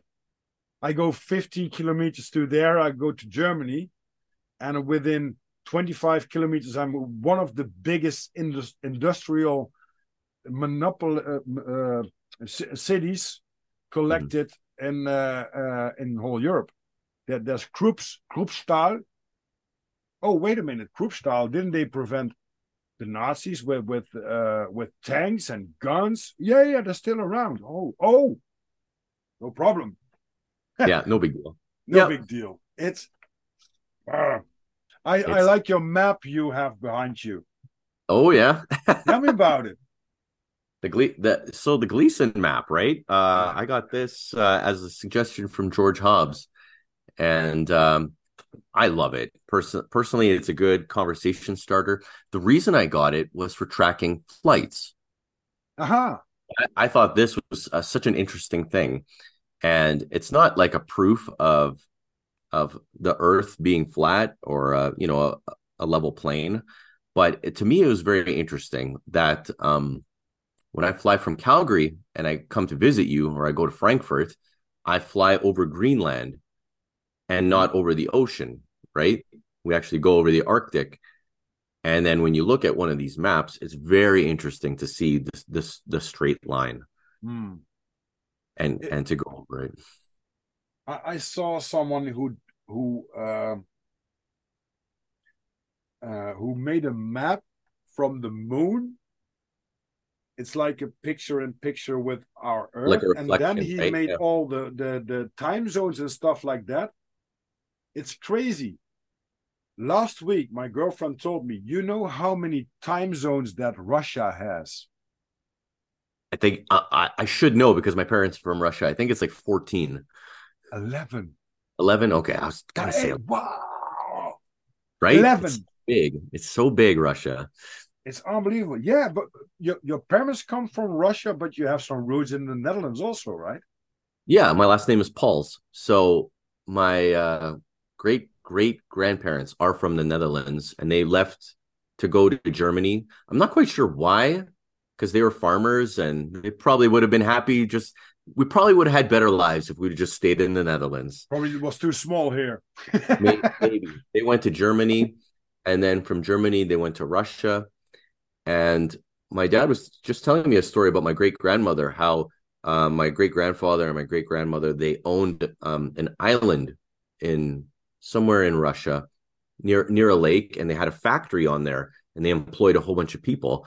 And during the communist takeover, the communists just took the entire business, got rid of them, threw them out, and my grandparents, my grandparents on my dad's side, they were Mennonites, so they were pacifists. So they never fought in the wars, and that was one of the reasons why they left Russia or left Germany to go to Russia, because they weren't going to fight in the wars there.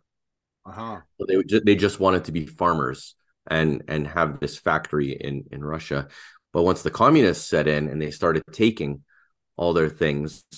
That was bad. My mom's dad was actually speaking out against the communists, and they threw him into the gulag for 10 years. And my grandmother was sent to a slave labor camp in Siberia. So just the story of my great grandfather or my grandfather surviving the gulag for 10 years, he was 80 pounds, about 35 kilos when he got out. Oh. And then he went, just him finding my grandmother wherever they had taken her, just to get out of the prison. They couldn't kill him, or he managed to get out after the 10-year sentence and find her, start up his business again as an accountant. And then finally the red curtain lifted, or the iron curtain lifted a little bit in 1972, and they managed to come to Canada and escape. Basically they had 2 days notice: take whatever you can and get out, and if you don't, then you're stuck here forever, kind of thing. Wow. That's a very interesting story. That it's too bad my mother died 3 years ago, but the stories that my grandparents would tell me and my mom would tell me, and when I read books like 1984, it's like, holy smokes, like that's what they were doing to those people. Yeah, they do it for centuries. I'm for sure. I think that the normal people want to have a normal life with love and to do all the things that they making themselves happy. And eventually, I was talking to my girlfriend yesterday about several things, and of course we got these things that make ourselves very comfortable. We got heating. I can grab a guitar. I can grab a microphone if I want to, and I can make a podcast. I don't have to, but I like to. But if you really would ask me and other people, what is it that you really want? They just want to have a piece of land, some cattle, some stuff to build on their own lands, like a permaculture or stuff like that, and just to be left alone. But Yeah, no, I mean, every war and all the people that are murdered for whatever it is because they didn't fit into that system. Not that they don't fit into the system, like nature and God and stuff like that. No, into that system that makes money, slavery, and stuff like that. 100%. If you build a house here in the Netherlands, you can't build a wooden house because we have these stones. yeah, and I don't know what's it called, the normal stones, right? like bricks. Like bricks, yeah, exactly. So brick wall. But if you making a brick wall, you have to have a wall in it and another wall because it's porous. So when it's going to rain 1 or 2 days, it's going to get into that. So normally it would went into your room if you don't have the second wall there. Right. But if you have a piece of wood, you can rain 20 years on it. It never, ever is going to be one drip into the wood outside of the wood. Right. But because they have all these contracts with the brick companies and stuff like that, also with Mr. Henry Ford, one of the first cars he invented was a cannabis-based carrossery. So when he bumped into something, nothing happened. But then they said, well, Mr. Ford, one moment, we have a big industry here. It's called the steel industry. You better make your automobile, which we don't know what it is because we do normally everything with horses and with carriages and stuff like that. But right. the thing that you're building is got to be steel. Rudolf Diesel, he made the diesel motor named after him, but it's not a diesel engine. It's an engine that runs on every oil you can find. But when he was almost collecting from Germany to, I think it was London, to collect his Nobel Prize. They found his luggage, but never found Rudolf Diesel again because there's a canal between the lands and vanished. And we can dig into. Yeah, sorry. I was going to say, I think it's very interesting just to go back one. We're talking about building and what's permitted and what's not. And that's the thing that I've been thinking about lately. It's like we have to ask permission, get a permit. We have to get a license we have to pay taxes on almost everything now. Mm. And that's one of the things I want us to talk about on our podcast on Firmamental, just for people to realize how much of a cage they are actually in. Because so many people don't realize how not free we are. And this, to me, this is a huge problem. And then the last piece of the puzzle will be the money. Once they get that digital currency in place, and I don't know if you know my story, but I was part of the Freedom Convoy with the truckers here in Canada. Yeah, I heard that. Sorry. Yeah. So not that I arranged it or anything, but we were supporting it, and we jumped in the car and we actually drove for hours with my daughter. And that was such a huge part of that feeling of freedom. Not that we might have even gotten anything, but just to show that resistance, right? Mm-hmm.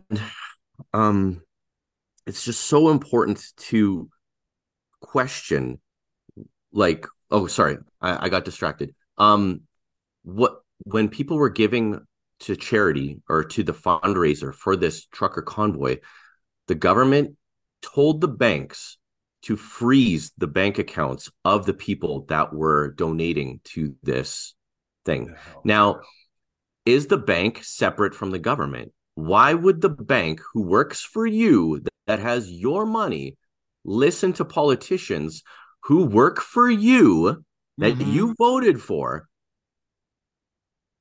How can they have the right to freeze your bank account?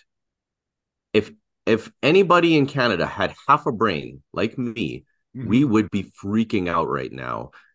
And I'm freaking out, but I don't think, I would say 90% of the people around me, 95 even, are not freaking out. No. We need to freak out and fire every single person that is in Parliament and hire new. We need to fire every single CEO of every big bank in Canada for allowing our employees to freeze our money that we bank. Are you? Listen to me. This is the coffee. The coffee's kicking in now, Rob. You're getting the best of me. Yeah, this is not cool. Conspiracy theory. We need to fire these people that work for us. We do not ask permission. If I own my land, I can do whatever the hell I want to do on my land. Exactly. If I want to build a house with wood, I'll build it with wood. I don't need to ask anybody's permission. If I want to have cows, if I want to have a farm, I'm going to do that. I'm not asking anybody's permission. If I want to dig a hole and have a well with water, or if I want to start digging and look for gold, it's my land. I can do whatever the hell I want with it. Why are we? Who are we asking permission to? Why are we asking permission? Why am I paying taxes on money? Like, okay, you and me work, Rob. They take our income tax, which is already the first theft. Yeah. I don't want to pay income tax. Yeah, I don't want to pay income tax anymore. That's my money. I earned it. The government didn't earn anything. I go to the grocery store. Okay, fine. Now I'll pay taxes on the stuff that I buy. I used my money. Fine. Now I'll pay taxes on the groceries, on the whatever. I go get gas. Okay, I'm cool. In Canada, it's like 50 or 60% of our gas is tax. Yeah. And that tax is to pay for the roads, to help keep the roads good. I'm okay with that. That's fine. Yeah. But don't tell me you need to tax my income so that the road can get fixed. And tax your vehicle. And then tax my vehicle yet. Do I own this vehicle? Yes. Why am I paying taxes on it then every year? Why am I insuring it every year or registering it every year? It's still mine. Why would I repay to register it? It's crazy shit, man. There's and it and in Canada and in Europe, it's probably worse than anywhere in the world. Like you and me, we probably pay 70%, 80% of our money that we make is probably Minimum, tax minimum. taxes or permits or licenses or it's basically just us asking permission to do anything. And the funny thing is about this story, Alex, the funny thing is the corrupt people say that we are corrupt and that we're telling nonsense, but they are so corrupted that the banks allow, because they got from fed up from upstairs, whatever they call it, and to shut us down. But he got all these commands from the most corrupt shit that's in the world. So who are you shutting down? Okay, if you do it like that, shut down the government. Yeah.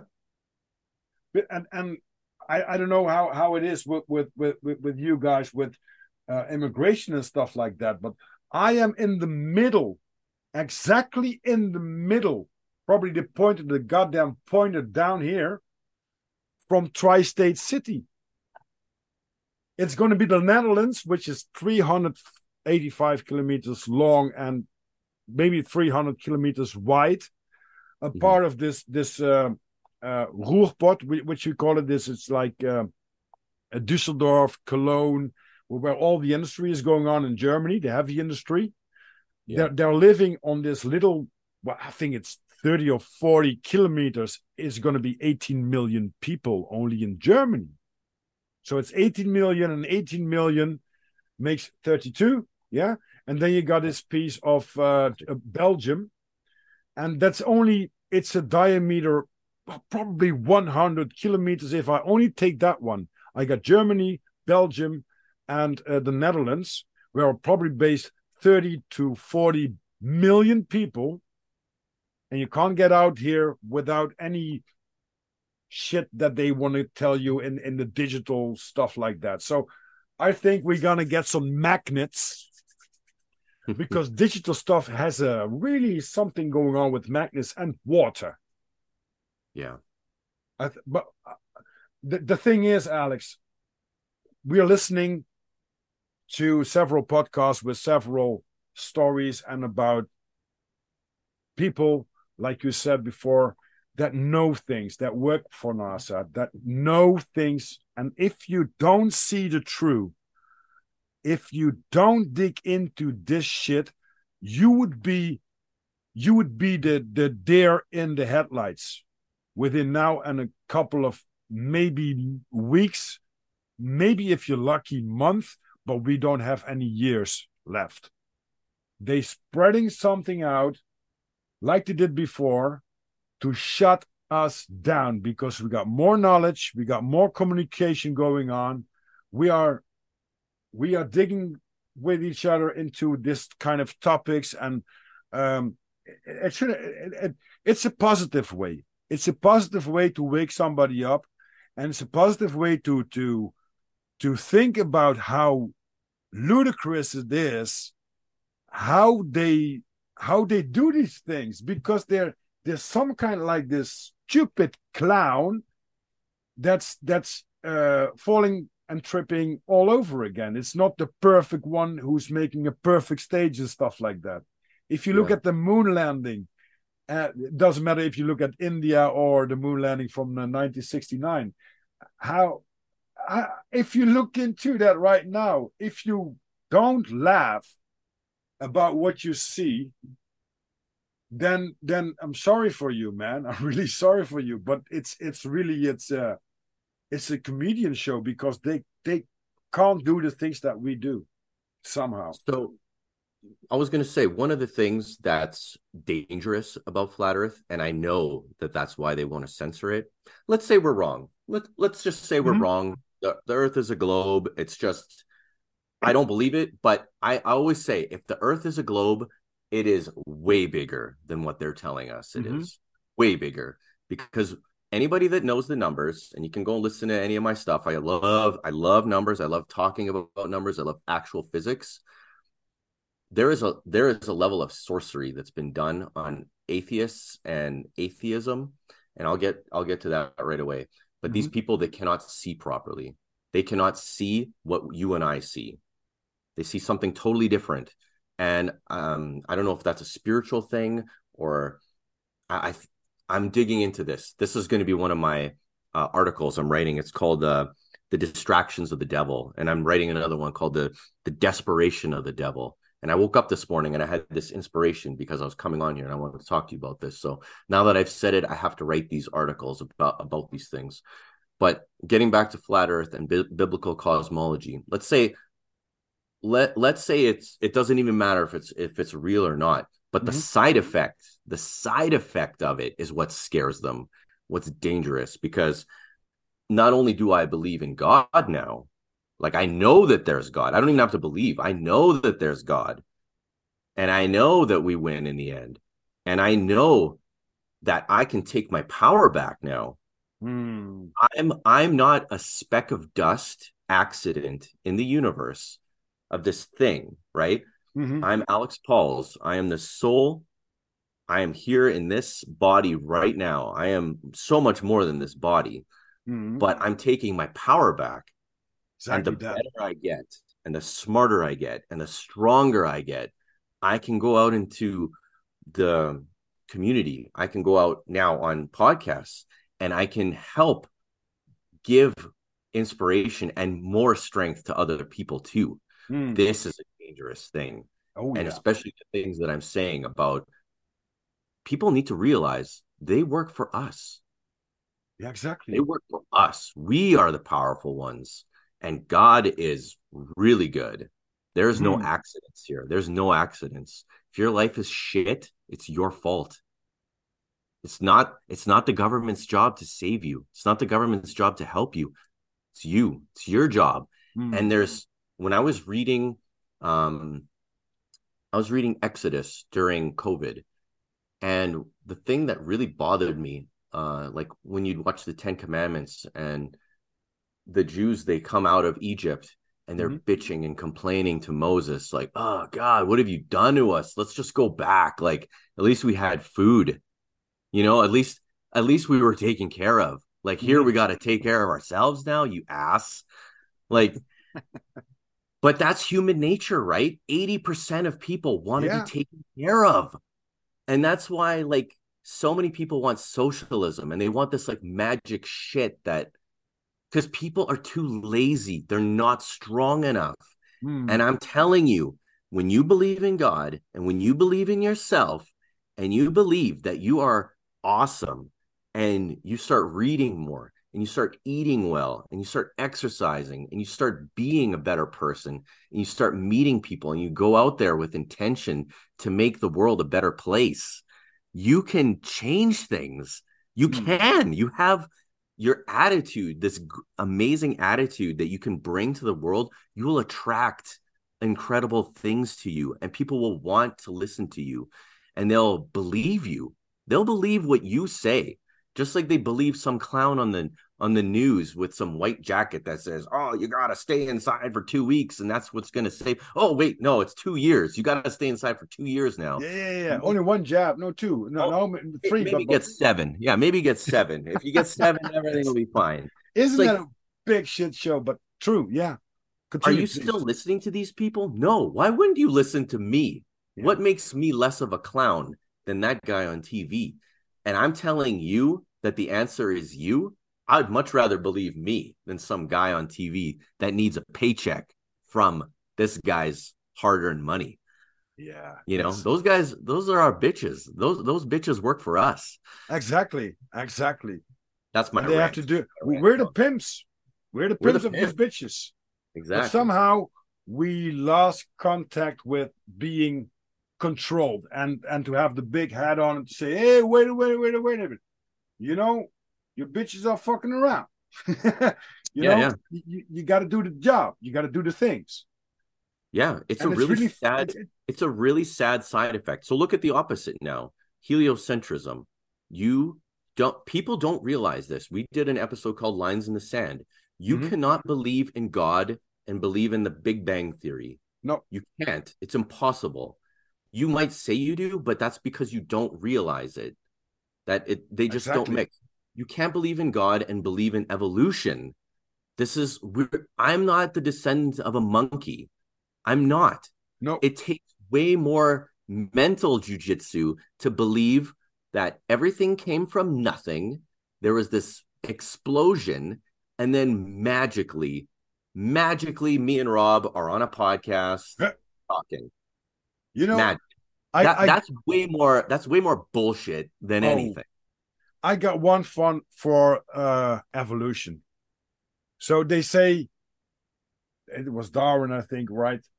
We coming from the apes, and eventually we went to this big soup, and we went to the land and stuff like that. So I got one for you listeners. If that is true, what about the rest that you're looking at the animals and the flora and fauna you see every goddamn day? If we are being, and we evolute, okay, we dig into, We evolve spiritually. yeah, but also maybe physically and stuff like that. If it's going to be very harsh for, I think it was one of the podcasts, we had a hunger winter here in the Netherlands with the war, and the babies after that winter were more fat because they started to eat more to prevent themselves from starving to death. So I think there's something is going on like evolution in our body, but not that I was millions millions of years ago a monkey or stuff like that. But if you dig into that shit, okay, great. So we are evaluated from monkeys. But what about the rest? So a cow, what was that? Also a monkey? What Right. about a lion? Was it okay? Or Yeah. or is it only a story based of how we are humans are been created and the rest was there? What the hell, people? Think about that. That's my silver bullet, man. Yeah, man. It's crazy. And we did an episode with Sean Hibbler, and he's talking about old world order. And this is very interesting. Like, you go into some buildings in Europe that are still there, look at the architecture in Europe, and then you come here and you just like, what the hell? And that's because so many of the cities in North America, like Chicago and San Francisco, they were burned down, right? But there was apparently incredible buildings here too that were destroyed.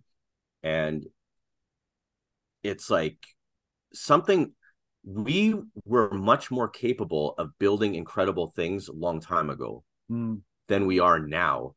And we're talking about cowboys and horses and buggies. But then you look at the Sistine Chapel, you look at in Spain, they have the most amazing cathedrals you've ever seen in your entire life. Yeah. And Italy also, Florence, Siena. right. Wow. Like, and these were built like over 1,000 years ago, and they still stand. And here in where I live, they build houses and they last for 150 years and they get knocked down. Like, what are we doing? What are we doing? Yeah. Like, we're not better. We're not better. We're not smarter than what our ancestors were. We're not better. No. How can it be that people thousands of years ago made the pyramids, the great pyramids of Egypt, and we say that no, they were dumb, but it was slaves and the stuff like that. We still can't figure out how they did it. And probably there are some theories. And this is one of the things, guys. If you dig into a lot of conspiracy, whatever it's going to be, and you have something like gravity, it's a theory. It's not something that they can grab a hold on and say for 100% sure that they can say, now it's like this. No, it's a theory. A theory, and that's cool from science. Every time when somebody else is bringing something up, they would say, oh, wait a minute. This is a more plausible theory, but fact is something totally different. Yeah. And pyramids are found all over the world. It's not only in Egypt. Probably they dig them, you know. And it's really funny because if you see pictures of the Great Pyramids, like you see on Discovery and stuff like that, you say, wow. But if you really take a good picture of it, you see the city of Cairo just like 5 kilometers away or something like that. Yeah, it's like right there. Yeah. So we are And it doesn't make we're sense, fucking right? up so much time of things, just like forests, which are thousands of years old and host flora and fauna. What they do nowadays, get rid of the forest, and we're gonna make some skyscrapers. Yeah, okay. For what? Yeah. Or even in the Netherlands to get rid of the farms and build these cities, right? Oh man, those farms in the Netherlands are so important. And these guys are really, every single time when the government said, no, we have some new laws or some new things, they were doing it. We have one of the most, and of course,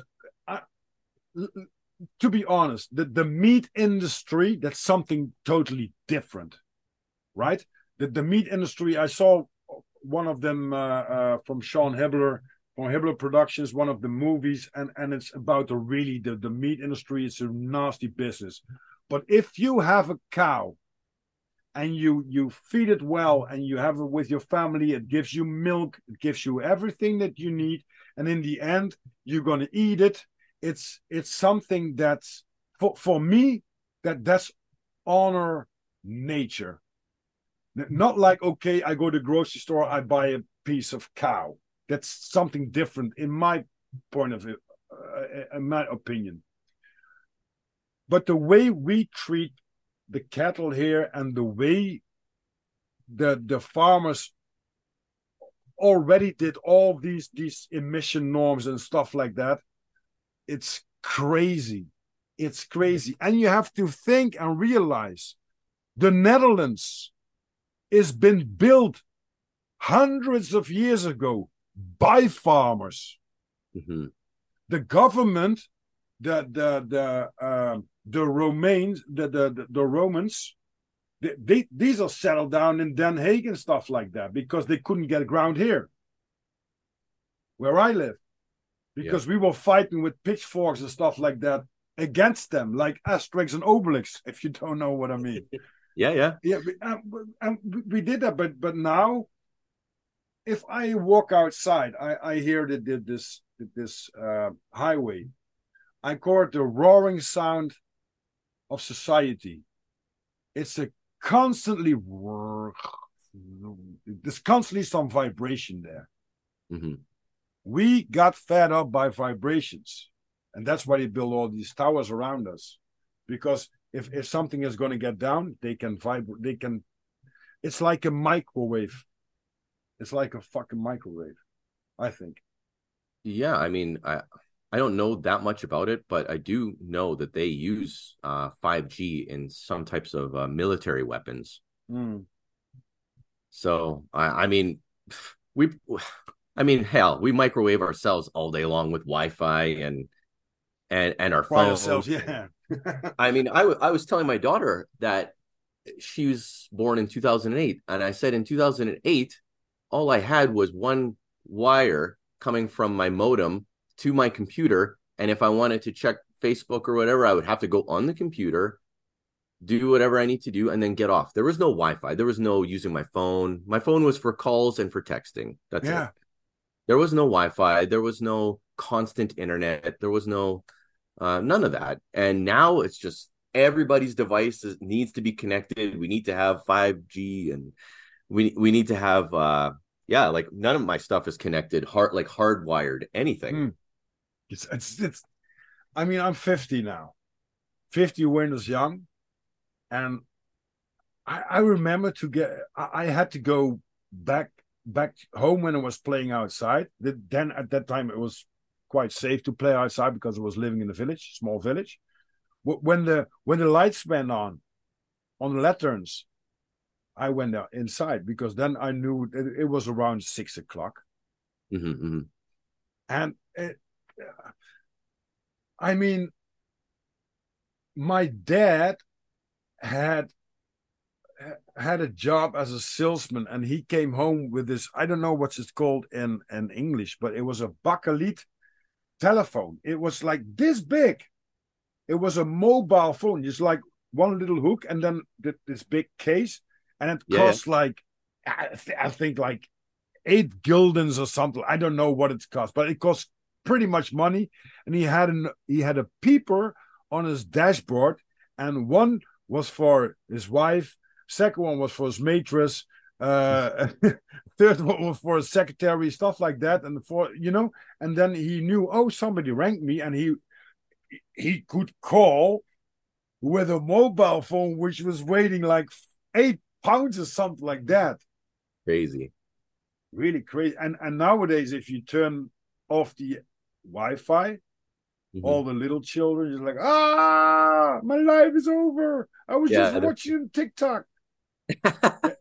I have one episode of that in my course. It's called Appetite for Nonsense, Yes.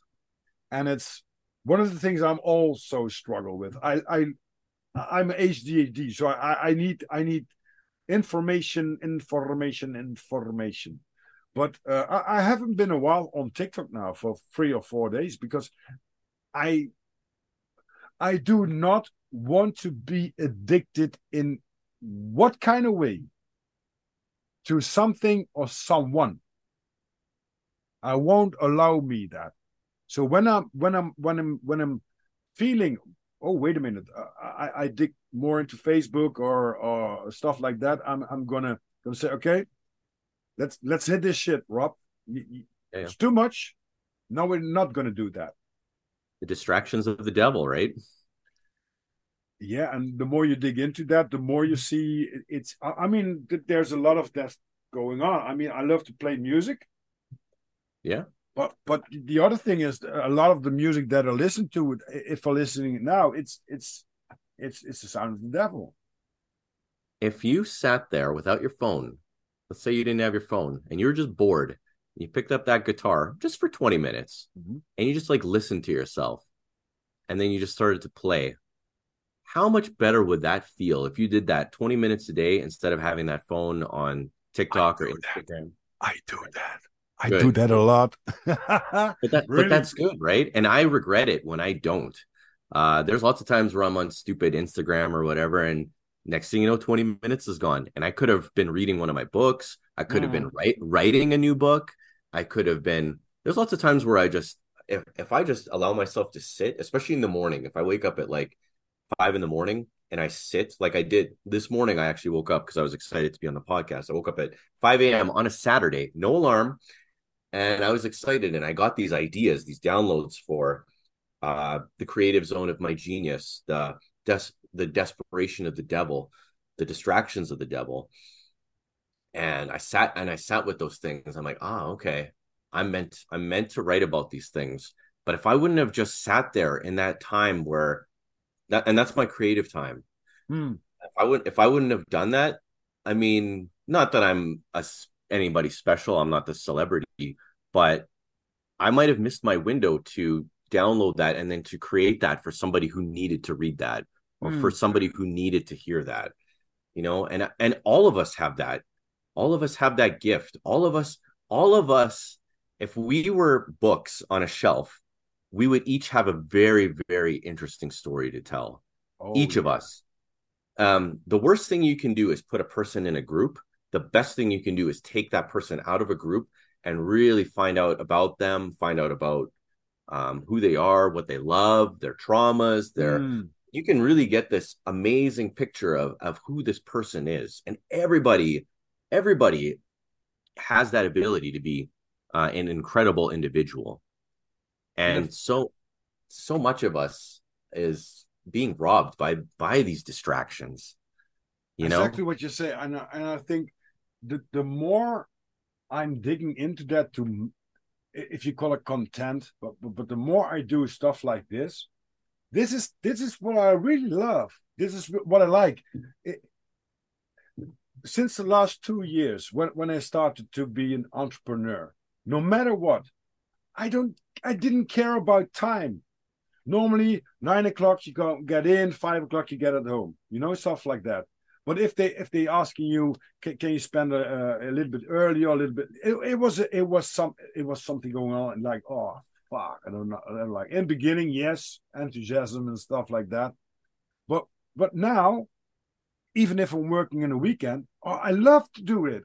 And the more I got interaction with people, especially since the last podcast, people reached out to me, and I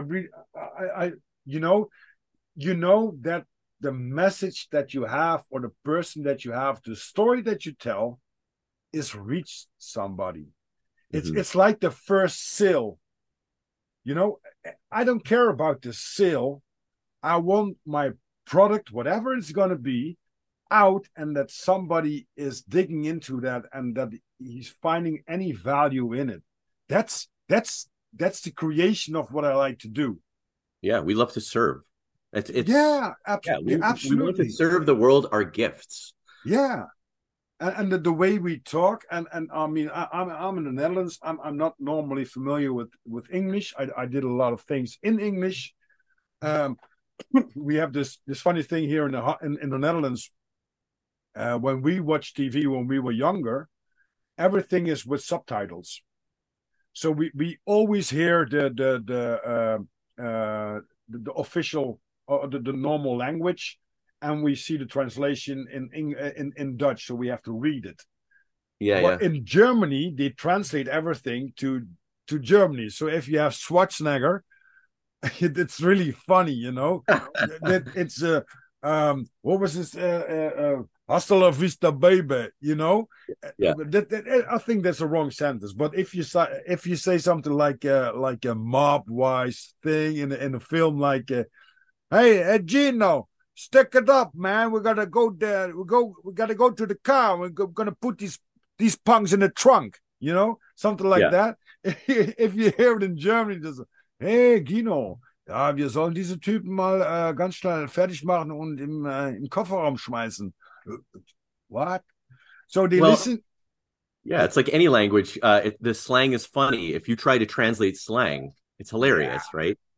But that's the beauty of different languages. I was just talking about how Russian is such an incredible language, because in one word you can capture the smell, the feeling, the joke, one word can encapsulate so many things, where in English you have to make it like 5, 6, 8 words, right? And it's really funny when you're really listening into the UK stuff. They don't know. And there was an episode from Top Gear where they make fun of the Americans, because in English they say we go horse riding, but in America they say we go horseback riding. So don't grab it by its foot or something. You get it. Yeah. And glasses or binoculars, And in America it's like eyeglasses. So the glasses you have, you put them on your eye for the eyes, not for your feet, not for your hands. Right. And there's something that we talked about a little bit. Only one thing on a Firmamental podcast. The spells, like sword, the words, and you have some really interesting guests on it, man. I love to listen to Scipio Eriditis. Yeah. You had David Weiss. You had Mark Sargent. Hillary with a. I cried with that story when I listened to it in my car, and I was talking to Raul, one of the hosts of Firmamental podcast, about that episode, and I said, man, he said, I started to cry, and I said, I tell you, I cried too, man. It was such a amazing story about an amazing woman, and she followed me yesterday or the day before on Instagram, and she's making beautiful jewelry, and she lives on a beautiful place now where she found God again, and it had a tremendous story how to be far away from God and to get into that again. And Alex, it's a good side effect, right? It's a good side effect. yes, yes. And as I told you, I don't care what they think about me right now, but I bought a Bible a couple of weeks ago. I would never ever thought I would buying a Bible and dig into that stuff. I Mm-hmm. never ever. But that's okay, man. I'm, and that's one of the things about people of this truth community. They don't have this. This is the truth. They have something like, okay, let me hear your story or your opinion or your perspective, and maybe I can twitch my own truth a little bit around. And it's not like, oh man, you're crazy. Oh, okay. Why? Well, you're just crazy, man. Why? You know what's funny is the thing that I love about the Bible. My grandfather, he would tell me stories all the time when I was a kid, all the time, and that's the reason why I always had faith because my parents weren't religious people. But my grandfather, he would have died for his faith. In Russia, you were not allowed to practice, and he was getting on a train and secretly going places, and it was very interesting knowing that he risked his life for his faith. And as a little boy, not having that at home, but when I would come to visit him and have him tell me stories, and I love puzzles and I love stories and I love listening to different people talk about the Bible. And when they like unlock a little something, when they find something in there, because there's so many like little hidden gems in different parts. And when I have read something and then I listen to somebody talk and then they emphasize one point in some scripture and you look at it and it's like, oh wow, it's like Da Vinci Code, like something just got unlocked. And Yeah, it's like, yeah. oh, cool.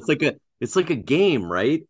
And I love that. And everybody's like, oh, the devil, he makes everything look so cool, and we're like Ned Flanders on The Simpsons. We're like nerds that are like, the Bible's cool, but it's so funny because it's the opposite. There's so many interesting lessons and so many interesting, just the way it's worded.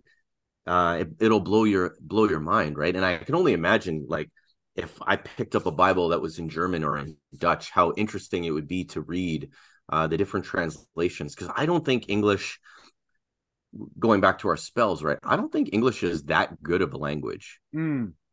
No, like growing up, I didn't speak English until I was about 5 years old. Huh. I only spoke Russian. And to me, Russian was like the greatest language You ever. still speak it?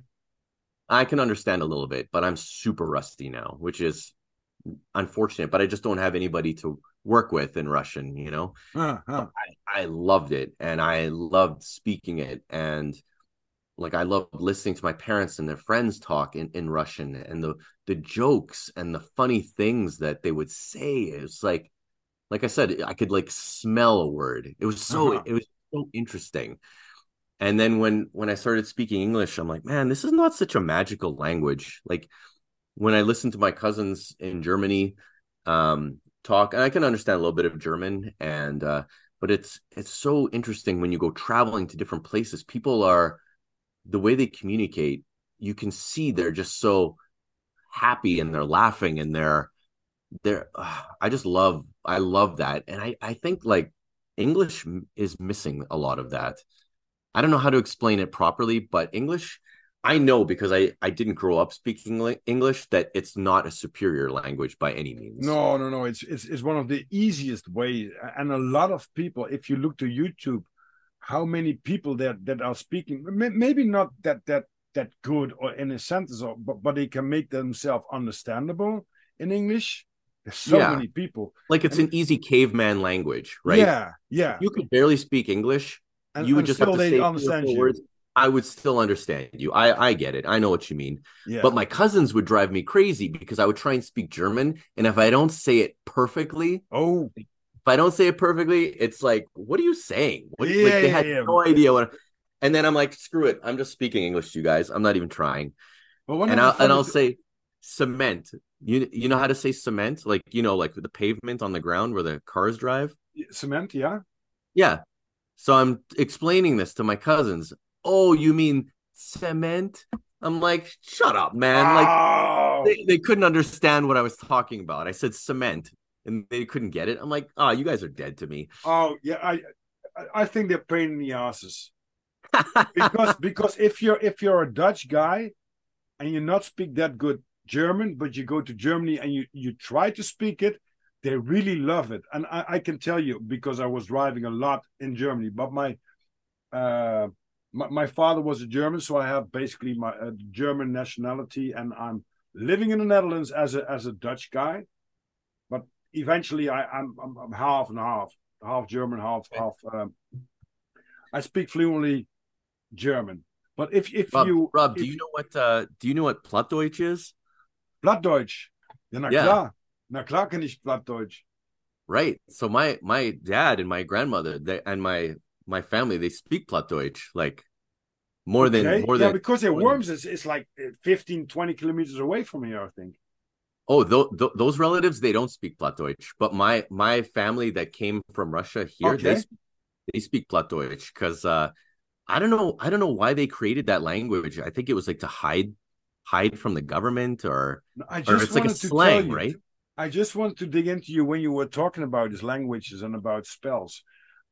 Every town where I live in the Netherlands, every town has its own dialect. Mm, So it's not only how you pronounce the things, but also it could be completely different something that's meaning the same, but they have their own dialect. And that's the same with Plattdeutsch. And the funny thing is, if I speak dialect Venlo from here, Venlo, yeah, in Aachen, in Aachen, it's like 100 kilometers away. In Germany, they will understand each other. Crazy. yeah, that is crazy. And I love languages, and I think it has something to do with uh, it's a very old language. So even Netherlands is I think one of the most difficult languages to speak and to learn. Mm. I think Mandarin in China is very very hard, and Finnish. Hungarian is tough, man. That's a crazy Hungarian, yeah. language. I want to go to Hungary, but the language is so tough, and nobody's speaking English or German. German Oh more no, like. Rob, you have to go to Budapest. I It's was like there. For, it's super English friendly. I was totally fine. My wife speaks Hungarian fluently, but I loved it there. Like I was scared, but it was very English friendly. But man, that's one of my favorite places. I was there before the wall went down.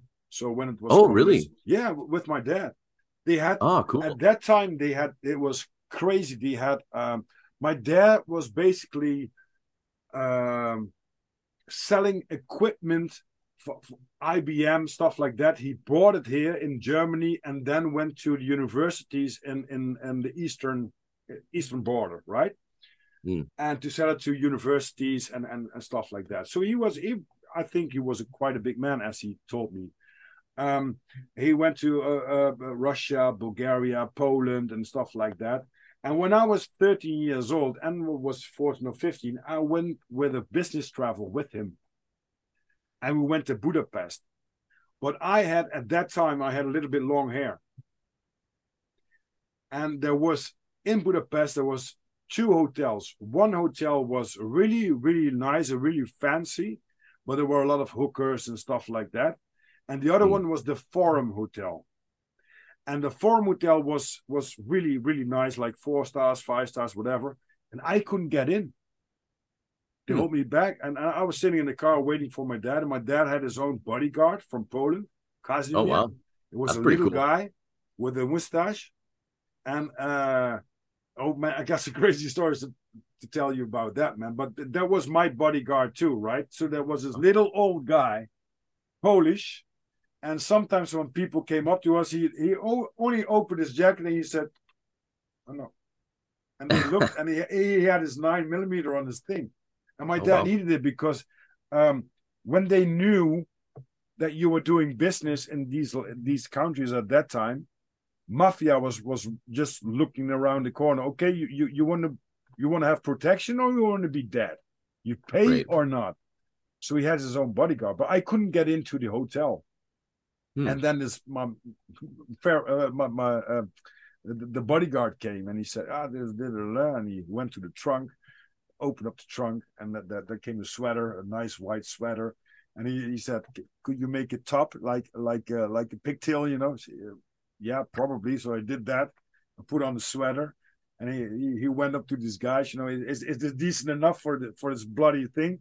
And then Right. they heard who I was. So I was the child from my dad, right? Well, probably yes, of course. But they all bowed, just like, oh, sorry, because Oh my wow. dad came there for once in the 2 weeks, and he spent there for a week, stuff like that. Yeah, Right. crazy stories, man. Crazy That's stories. cool. That's pretty awesome.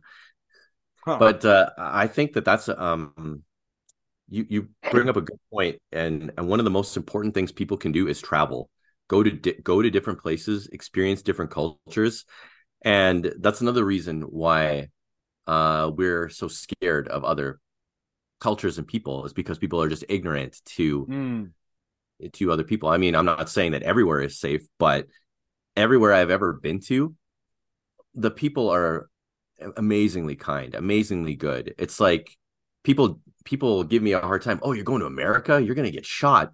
I'm like, what are you talking about? Like, you're not going to get shot in America. I mean, if you go in the middle of the night and do cocaine and you're in the middle of a back alley, maybe you're going to get shot, right? Yeah. Maybe in Amsterdam that'll happen to you too, right? It's you got to use half a brain, but you need to go and experience and see that everywhere you go, everybody is just like you. They all want a good life. They all want to go out, and not everybody. Some people are dicks, right? So, or somebody's Yeah, having a of bad, course you got them. but Yeah. whatever. For the most part, you're gonna go and you're gonna experience amazing food. You're gonna experience amazing culture. You're gonna meet some cool people, and people want to talk to you too, right? It's like, oh, Mm. you're from, oh, hey, Rob, I'm from Canada. Boom. What do you want to know about Canada? And I can answer all your questions, right? Like, Yeah. people want to know about where you're from too, as much as when you're there. And people Yeah, are proud of that you where they're dig from. into their culture and stuff like that. Yeah, people I are always super have to proud. be careful when I say I come from the Netherlands. Netherlands, like Amsterdam. Oh, you smoke? Yeah, is it allowed here? That's You so got funny. some? When I was in Amsterdam, my oldest daughter, she wanted to go into every single marijuana shop. I'm like, dude, because there was all these like crazy rainbow flags and Oh yeah, different yeah. designs. And she's like, oh, that's cool, Dad. And my other daughter, when I got this funny story. So we're in Switzerland we were in Zurich, and we come up to this beautiful window, and there's all these different colors, and the sun is shining, beautiful. And I walk up to her and she's looking at it and she's like, oh, this is beautiful, Dad. And I look, and it's a wall of dildos. Yeah. And it was some crazy sex shop, and it's all these different dildos on the in the window. And I quickly grab her hand. I'm like, okay, let's go and we'll go look at something else. And I'm like, oh my God, leave it to my kids to go and stare at the wall of penises, like, oh. And then the other one's trying to go smoke weed with all these people. It's like, holy Oh smoke. man. I'm I, gonna have I my hands full later. I think that the funny thing is that more and more countries it is allowed to have and to smoke. And I think Bob Marley was one of these guys who said they don't want us to smoke because otherwise we would know too much more and we would see more of the universe around us.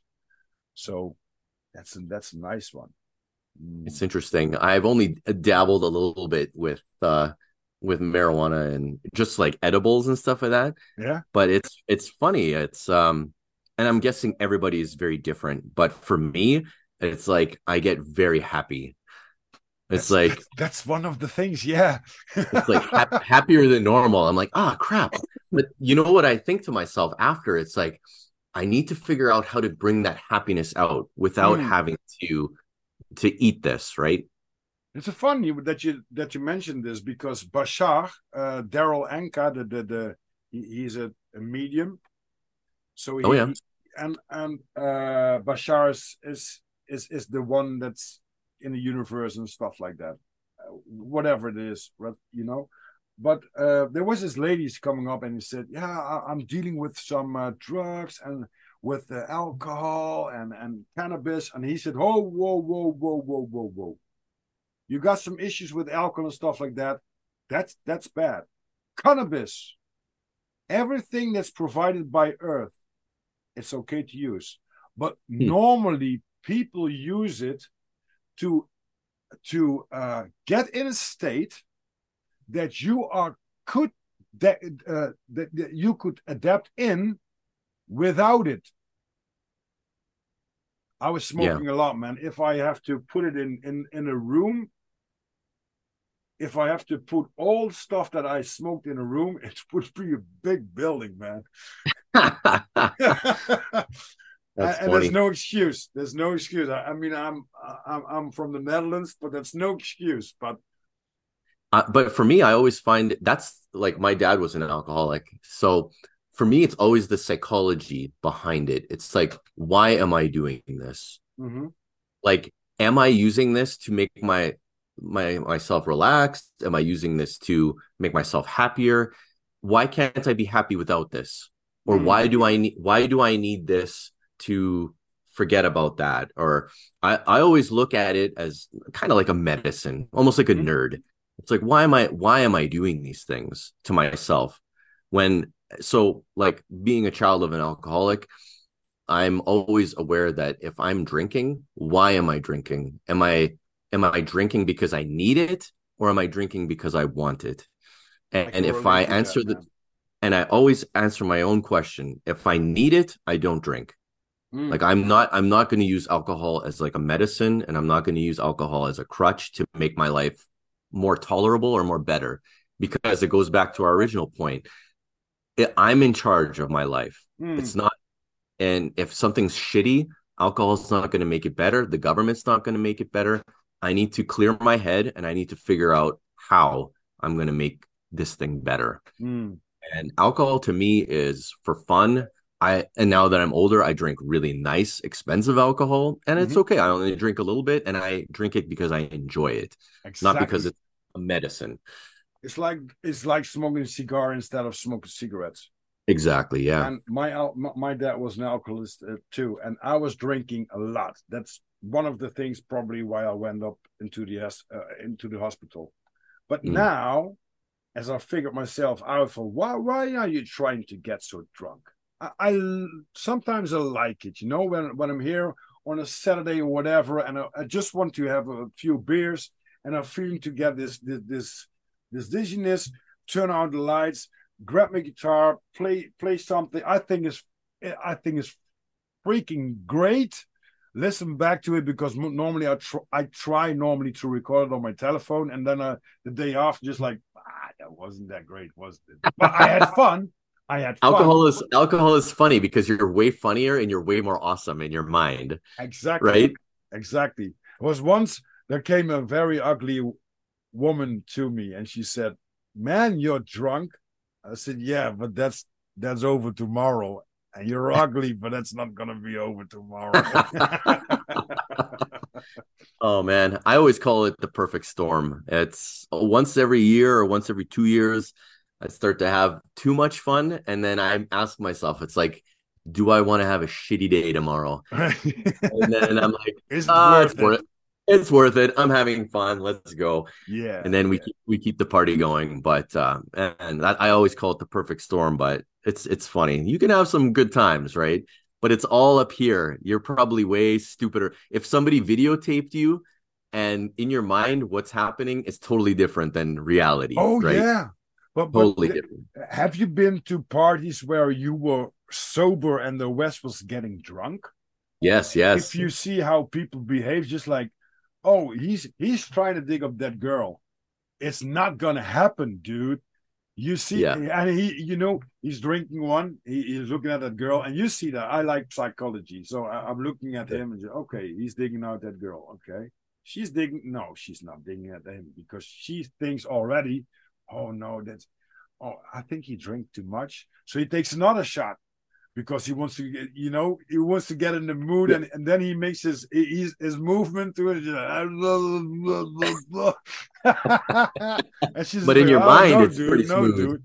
And he just Yeah. walks. It's so funny. It's Alex, hilarious. time is really flying as we're having fun. I always have 10 questions for my guests. And of course, you're going to have 10 of these questions too, just to let the audience know more about you than we already knew in this really nice, beautiful podcast and awesome conversation that we have already now. Okay, I got 10 questions, and these are going to be a little like shotguns, okay? What's All your right, let's do favorite? it. Okay, let's get it on. What's your favorite color? My favorite color is blue. What's your favorite music? My favorite music is rap music. What's your favorite film or series? My favorite film is Coupe de Ville. It's a 1989 movie about three brothers that take a road trip and they all hate each other, and it's hilarious. So please, everybody, go watch Coupe de Ville. Okay. Favorite book? My favorite book is Of Mice and Men by John Steinbeck. Favorite drink? That's a good question. My favorite drink is probably Crown Royal. It's a whiskey from where I'm from, which is just outside of Winnipeg, Manitoba, Canada. So if anybody drinks Crown Royal, that's from where Alex Pauls is from. Cool. Favorite food? Oh man, my favorite food is going to be Thanksgiving dinner with turkey, stuffing, mashed potatoes, a bun with butter, and pickles and gravy. That's my favorite food. Okay. What kind of clothing you wear the most? Or would you love to wear? Oh, probably just jeans and a nice shirt, something that's comfortable. Okay. What's your favorite holiday destination? Oh, like to go? Yeah. Oh man, I would say Arizona is my favorite. Arizona in America. Oh, Phoenix, Arizona. That's my favorite. you like it hot? It's very hot. But my second would be Budapest, Hungary. That would be my second. Okay. Okay. Okay. The last two questions. What's your favorite quote?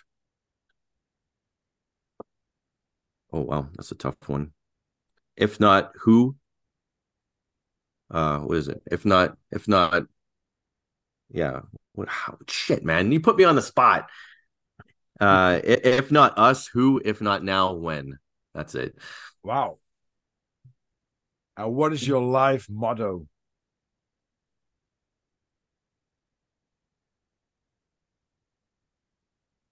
My life motto, just keep getting better.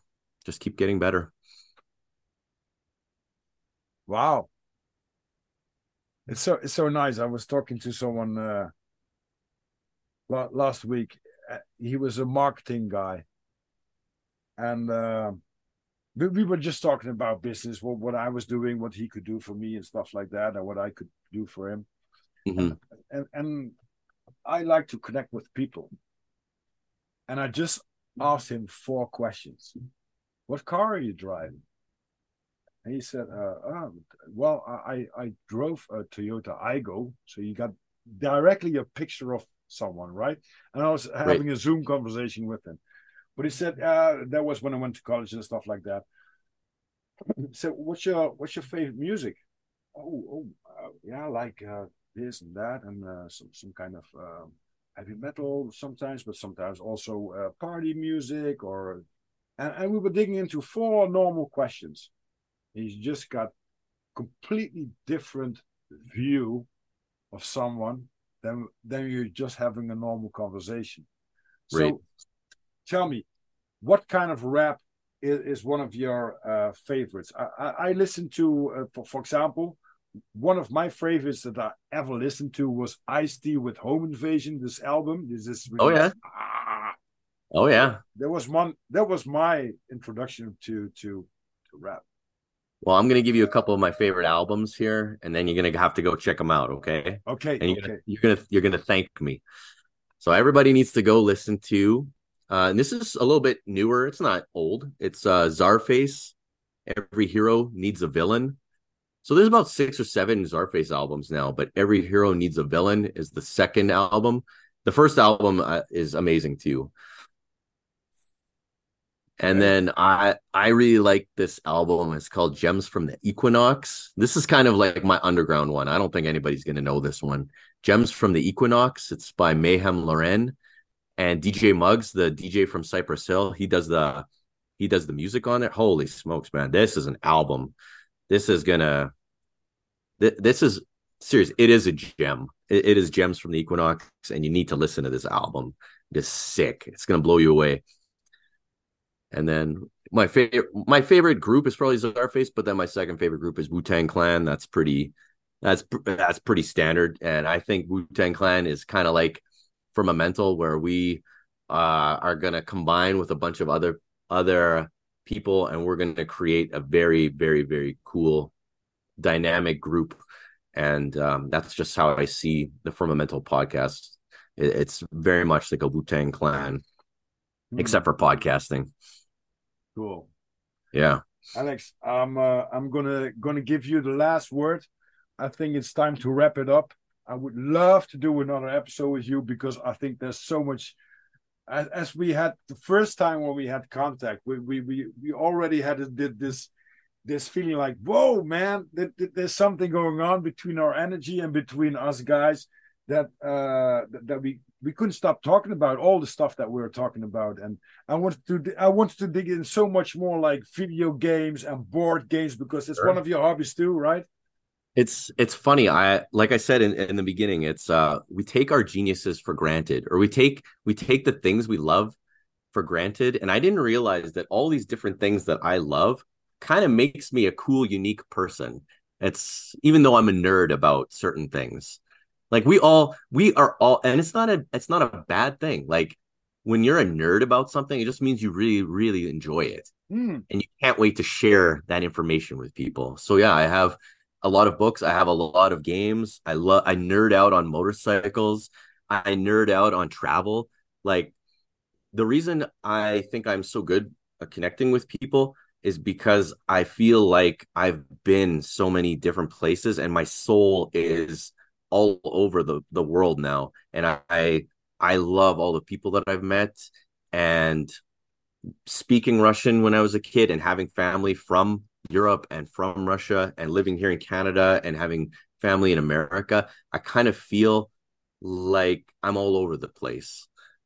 And when I get to meet somebody like you, I feel like you and me are cousins, or we could be even brothers, because like my family is from where you're from. We might even be somehow related. You never know, but I get excited about that kind of stuff. And I just want people to um it's my homework for everybody at home is hard.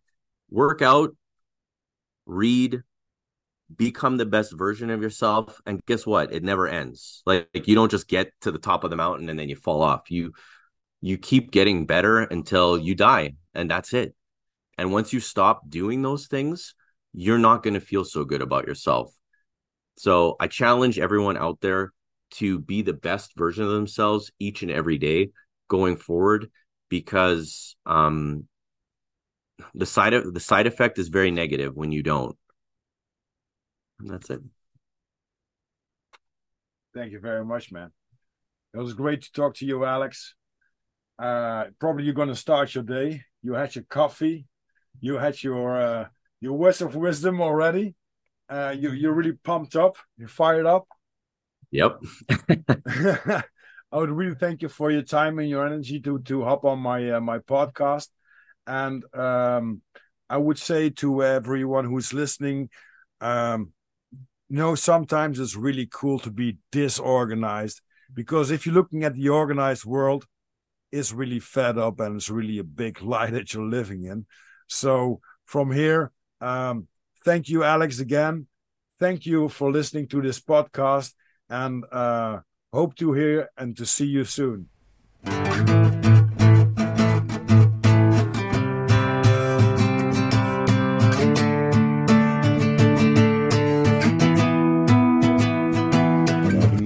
For all my life, with the devil on my heels. He wasn't always right, and he can't fulfill my dreams. I've been running for all my life, with the devil on my heels. He wasn't always right, and couldn't fulfill my dreams. He's a pain in the ass, black as a night. God, show me the light and hold me tight. I've been running for all my life, with the devil on my heels. He wasn't always right, and doesn't fulfill my dreams. God, show me the light. Please hold me tight. I've been running for all my life, with the devil on my heels. He wasn't always right, and couldn't fulfill my dreams. I've been running for all my life, with the devil on my heels. He wasn't always right, and couldn't fulfill my dreams. He's a pain in the ass, black as a night. God, show me the light. He's a pain